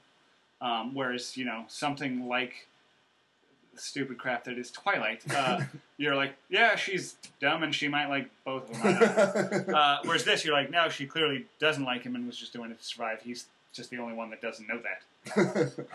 So it does come up in the end, and I could see them developing it further in the other books. Like they have something they shared together. Yeah, I mean, it's an intense thing, and so you can see how they would keep rolling with it. And then sort of part of the problem that again, spoilers for future books and movies, is they have to continue pretending to be in love because they keep going on like tours and stuff around to the districts. Yeah, I mean, they touch on that a little at the end where they have to do the show circuit, the talk show circuit, and say how in love she was and that she would rather have died, and they have to play it that way. So it does almost feel like hopefully when they're going home they'll get off the train and then they can drop the act, but it wouldn't be a far leap to find out that they can't. She finally does get him his medicine. And then Seneca's like, well, let's start throwing dogs at them. Yeah, like, it's been like 3 or 4 days. Let's wrap this up. It almost feels I have like... to go home. That's sort of what the film feels like. Like, the director's like, 2 hours. Let's finish this up here. I mean, like, let's literally have the sun rise and set on camera. Like, they really sort of burned through it. Yeah, they summon up these pig dogs, and they're just like, all right, it's clearinghouse time, like, everything must go. Peeta even says, what's that? And she says, the finale. I mean, the only thing worse than fireballs, and if that guy just took out everyone, is pig dogs that they just summon. They literally go, man, this game's been going on, like, what, 3 days? And Wes Bentley's like, let's go to the finale. They wait all year for this, and they're tired because it's taking too long. So they go, hey, summon up some pig dog things. And it's, someone literally waves their hand at the 3D computer in front of them, and it pulls up a little model of it, and he's like, that looks good. I'm like, they just made that up on the spot. They wave their hand, and they're like, hey, instantiate some pig dog things. Hey, you got like 3 minutes, right? Do something for the finale. We didn't think of this beforehand. So just wave your hand over this machine. It creates randomized genetic things that they covered that. I got the impression he was pulling a file out, and he was like, this is the final, like, let me show you the final version, boss, before we throw it out. And, like, they've had, like, several meetings, and, like final design decisions on pig dogs. They had, like, a test marketing. It did not come across to me. I mean, thinking about it, that could be, but he has a line like, that looks good. And I'm like, you've never seen, they didn't talk about this beforehand? They're just like, let's wrap this up. Anyone, any ideas? You? Oh, yeah, send it out there. I guess that this, again, I did not notice because of having read the book. It's actually more insane than that. The dogs things are genetically engineered or whatever to have eyes that look like the other tributes that she has already killed.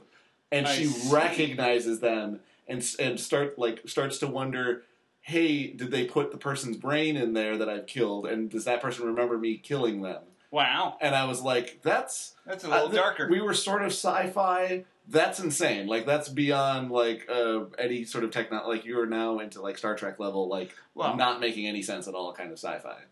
I think that's a lot crazier, but they could take a kid's head and put it in a pig dog. I don't know what the rules with pig dogs are. But well, on top of that, better like, than several of the kids, she shot an arrow, like, through their face. There you go. So, like, the brain's already...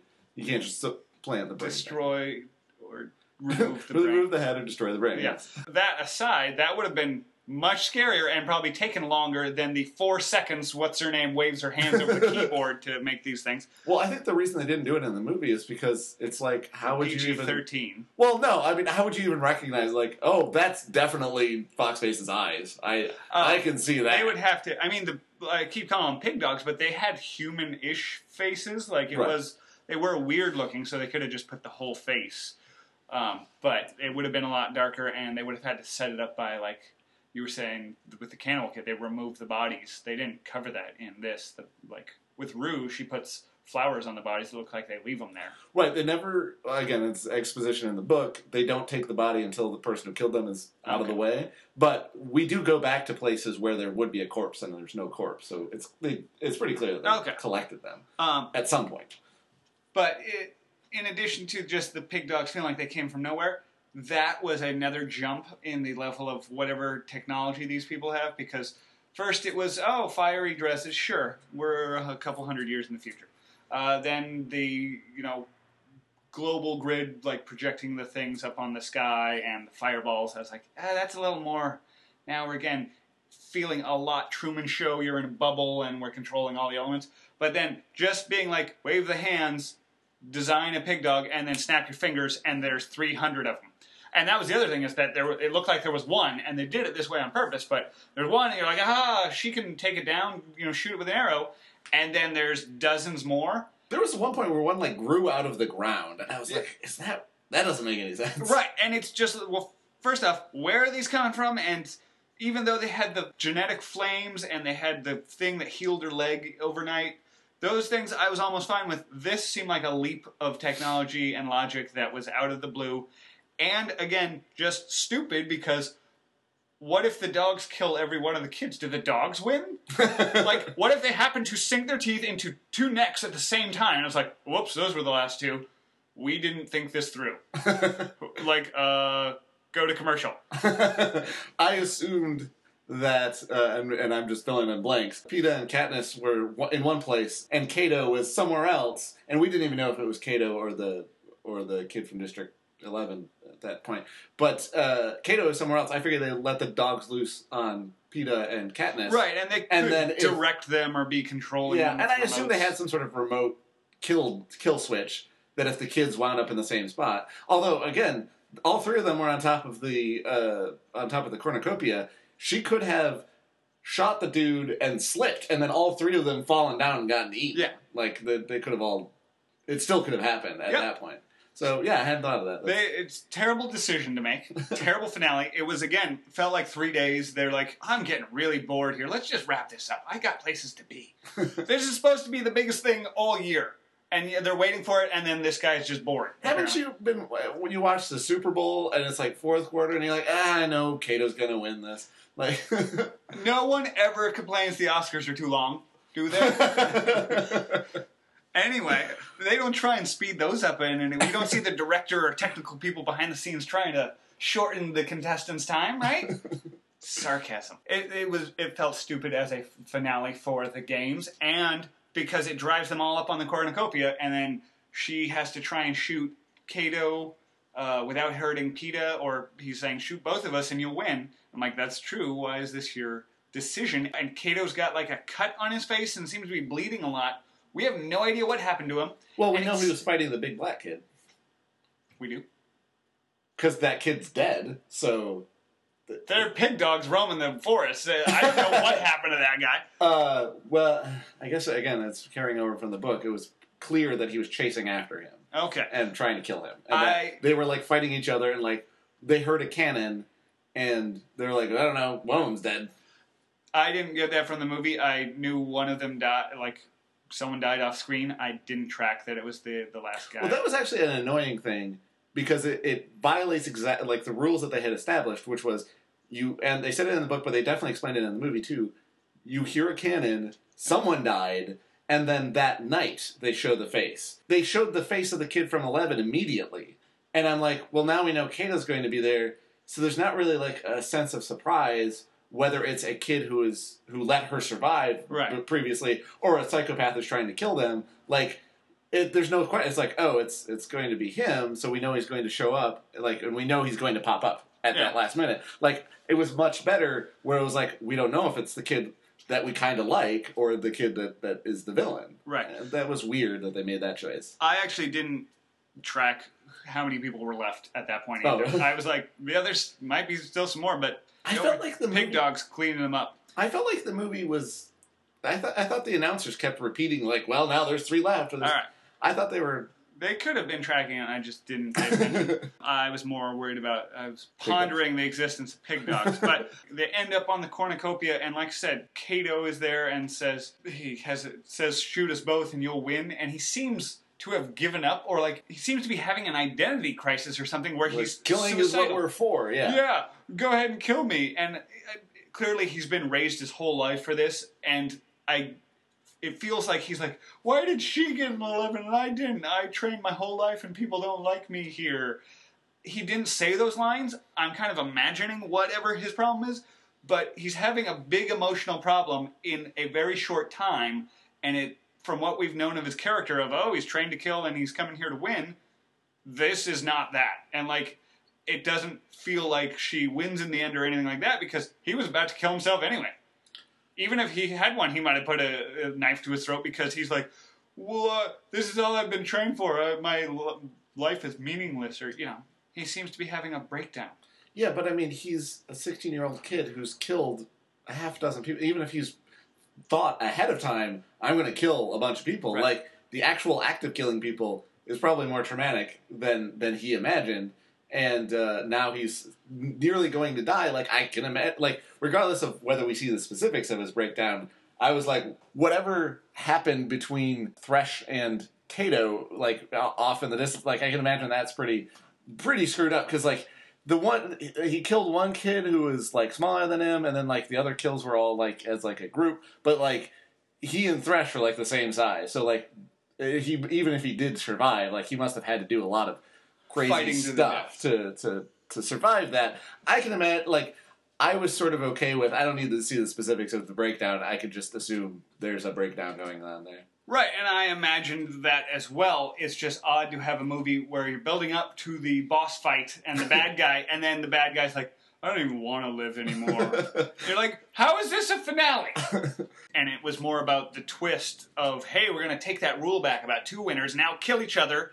And even that didn't pan out because she instantly thought of a way around it. It showed how clever she was, but it was more about the twist than a big fight or anything. I don't even feel like it counts as a twist when it's so blatantly obvious that that's going to happen. As soon as I read that, I was like, they're going to take it. It's going to come down to her and Beta, and they're going to say, now you have to kill each other. Like, anybody who didn't see that coming is just a 14-year-old girl reading a book that's age appropriate.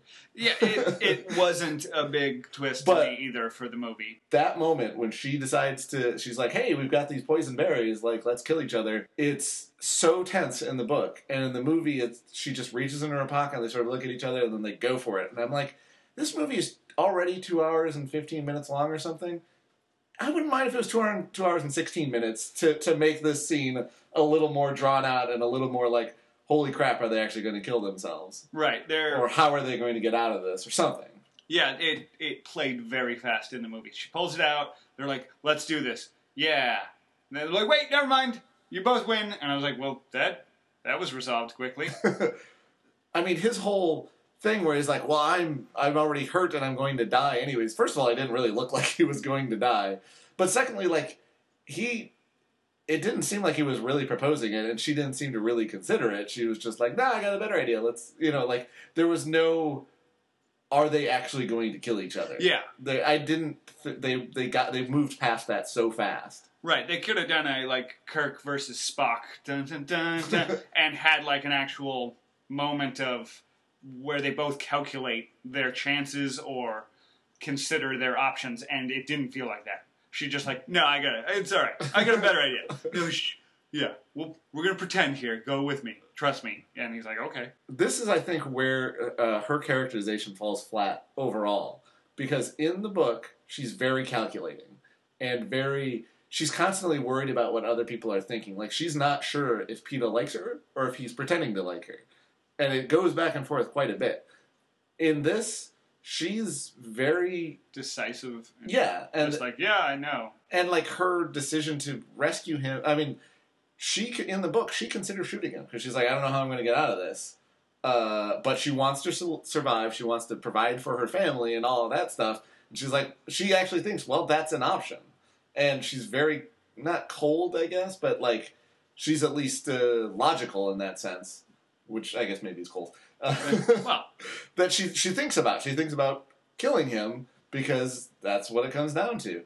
And in this, she never comes across as someone who's looking at all of the angles. She just sort of does stuff. It's never more evident than in the finale. I find it hard to judge the film overall because I read the book so closely to the movie that the movie was just sort of an illustrated version of the book, and all of the things that were missing I could sort of project. Like, I could see that everybody was... backstory. Yeah, and everybody would... Like, nothing that happened on screen contradicted it, other than the stupid net thing that happened to Rue.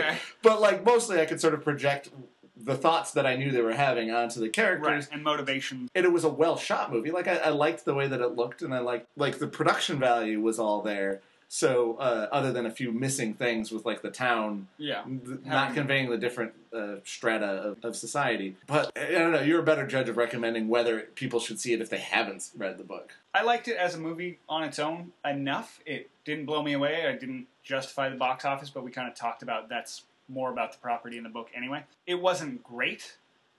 It was comparable. It was better than, like, I Am Number 4, which was a similar, adaptation from a book. It was way better than Twilight, which was, I saw the first one, and it was terrible.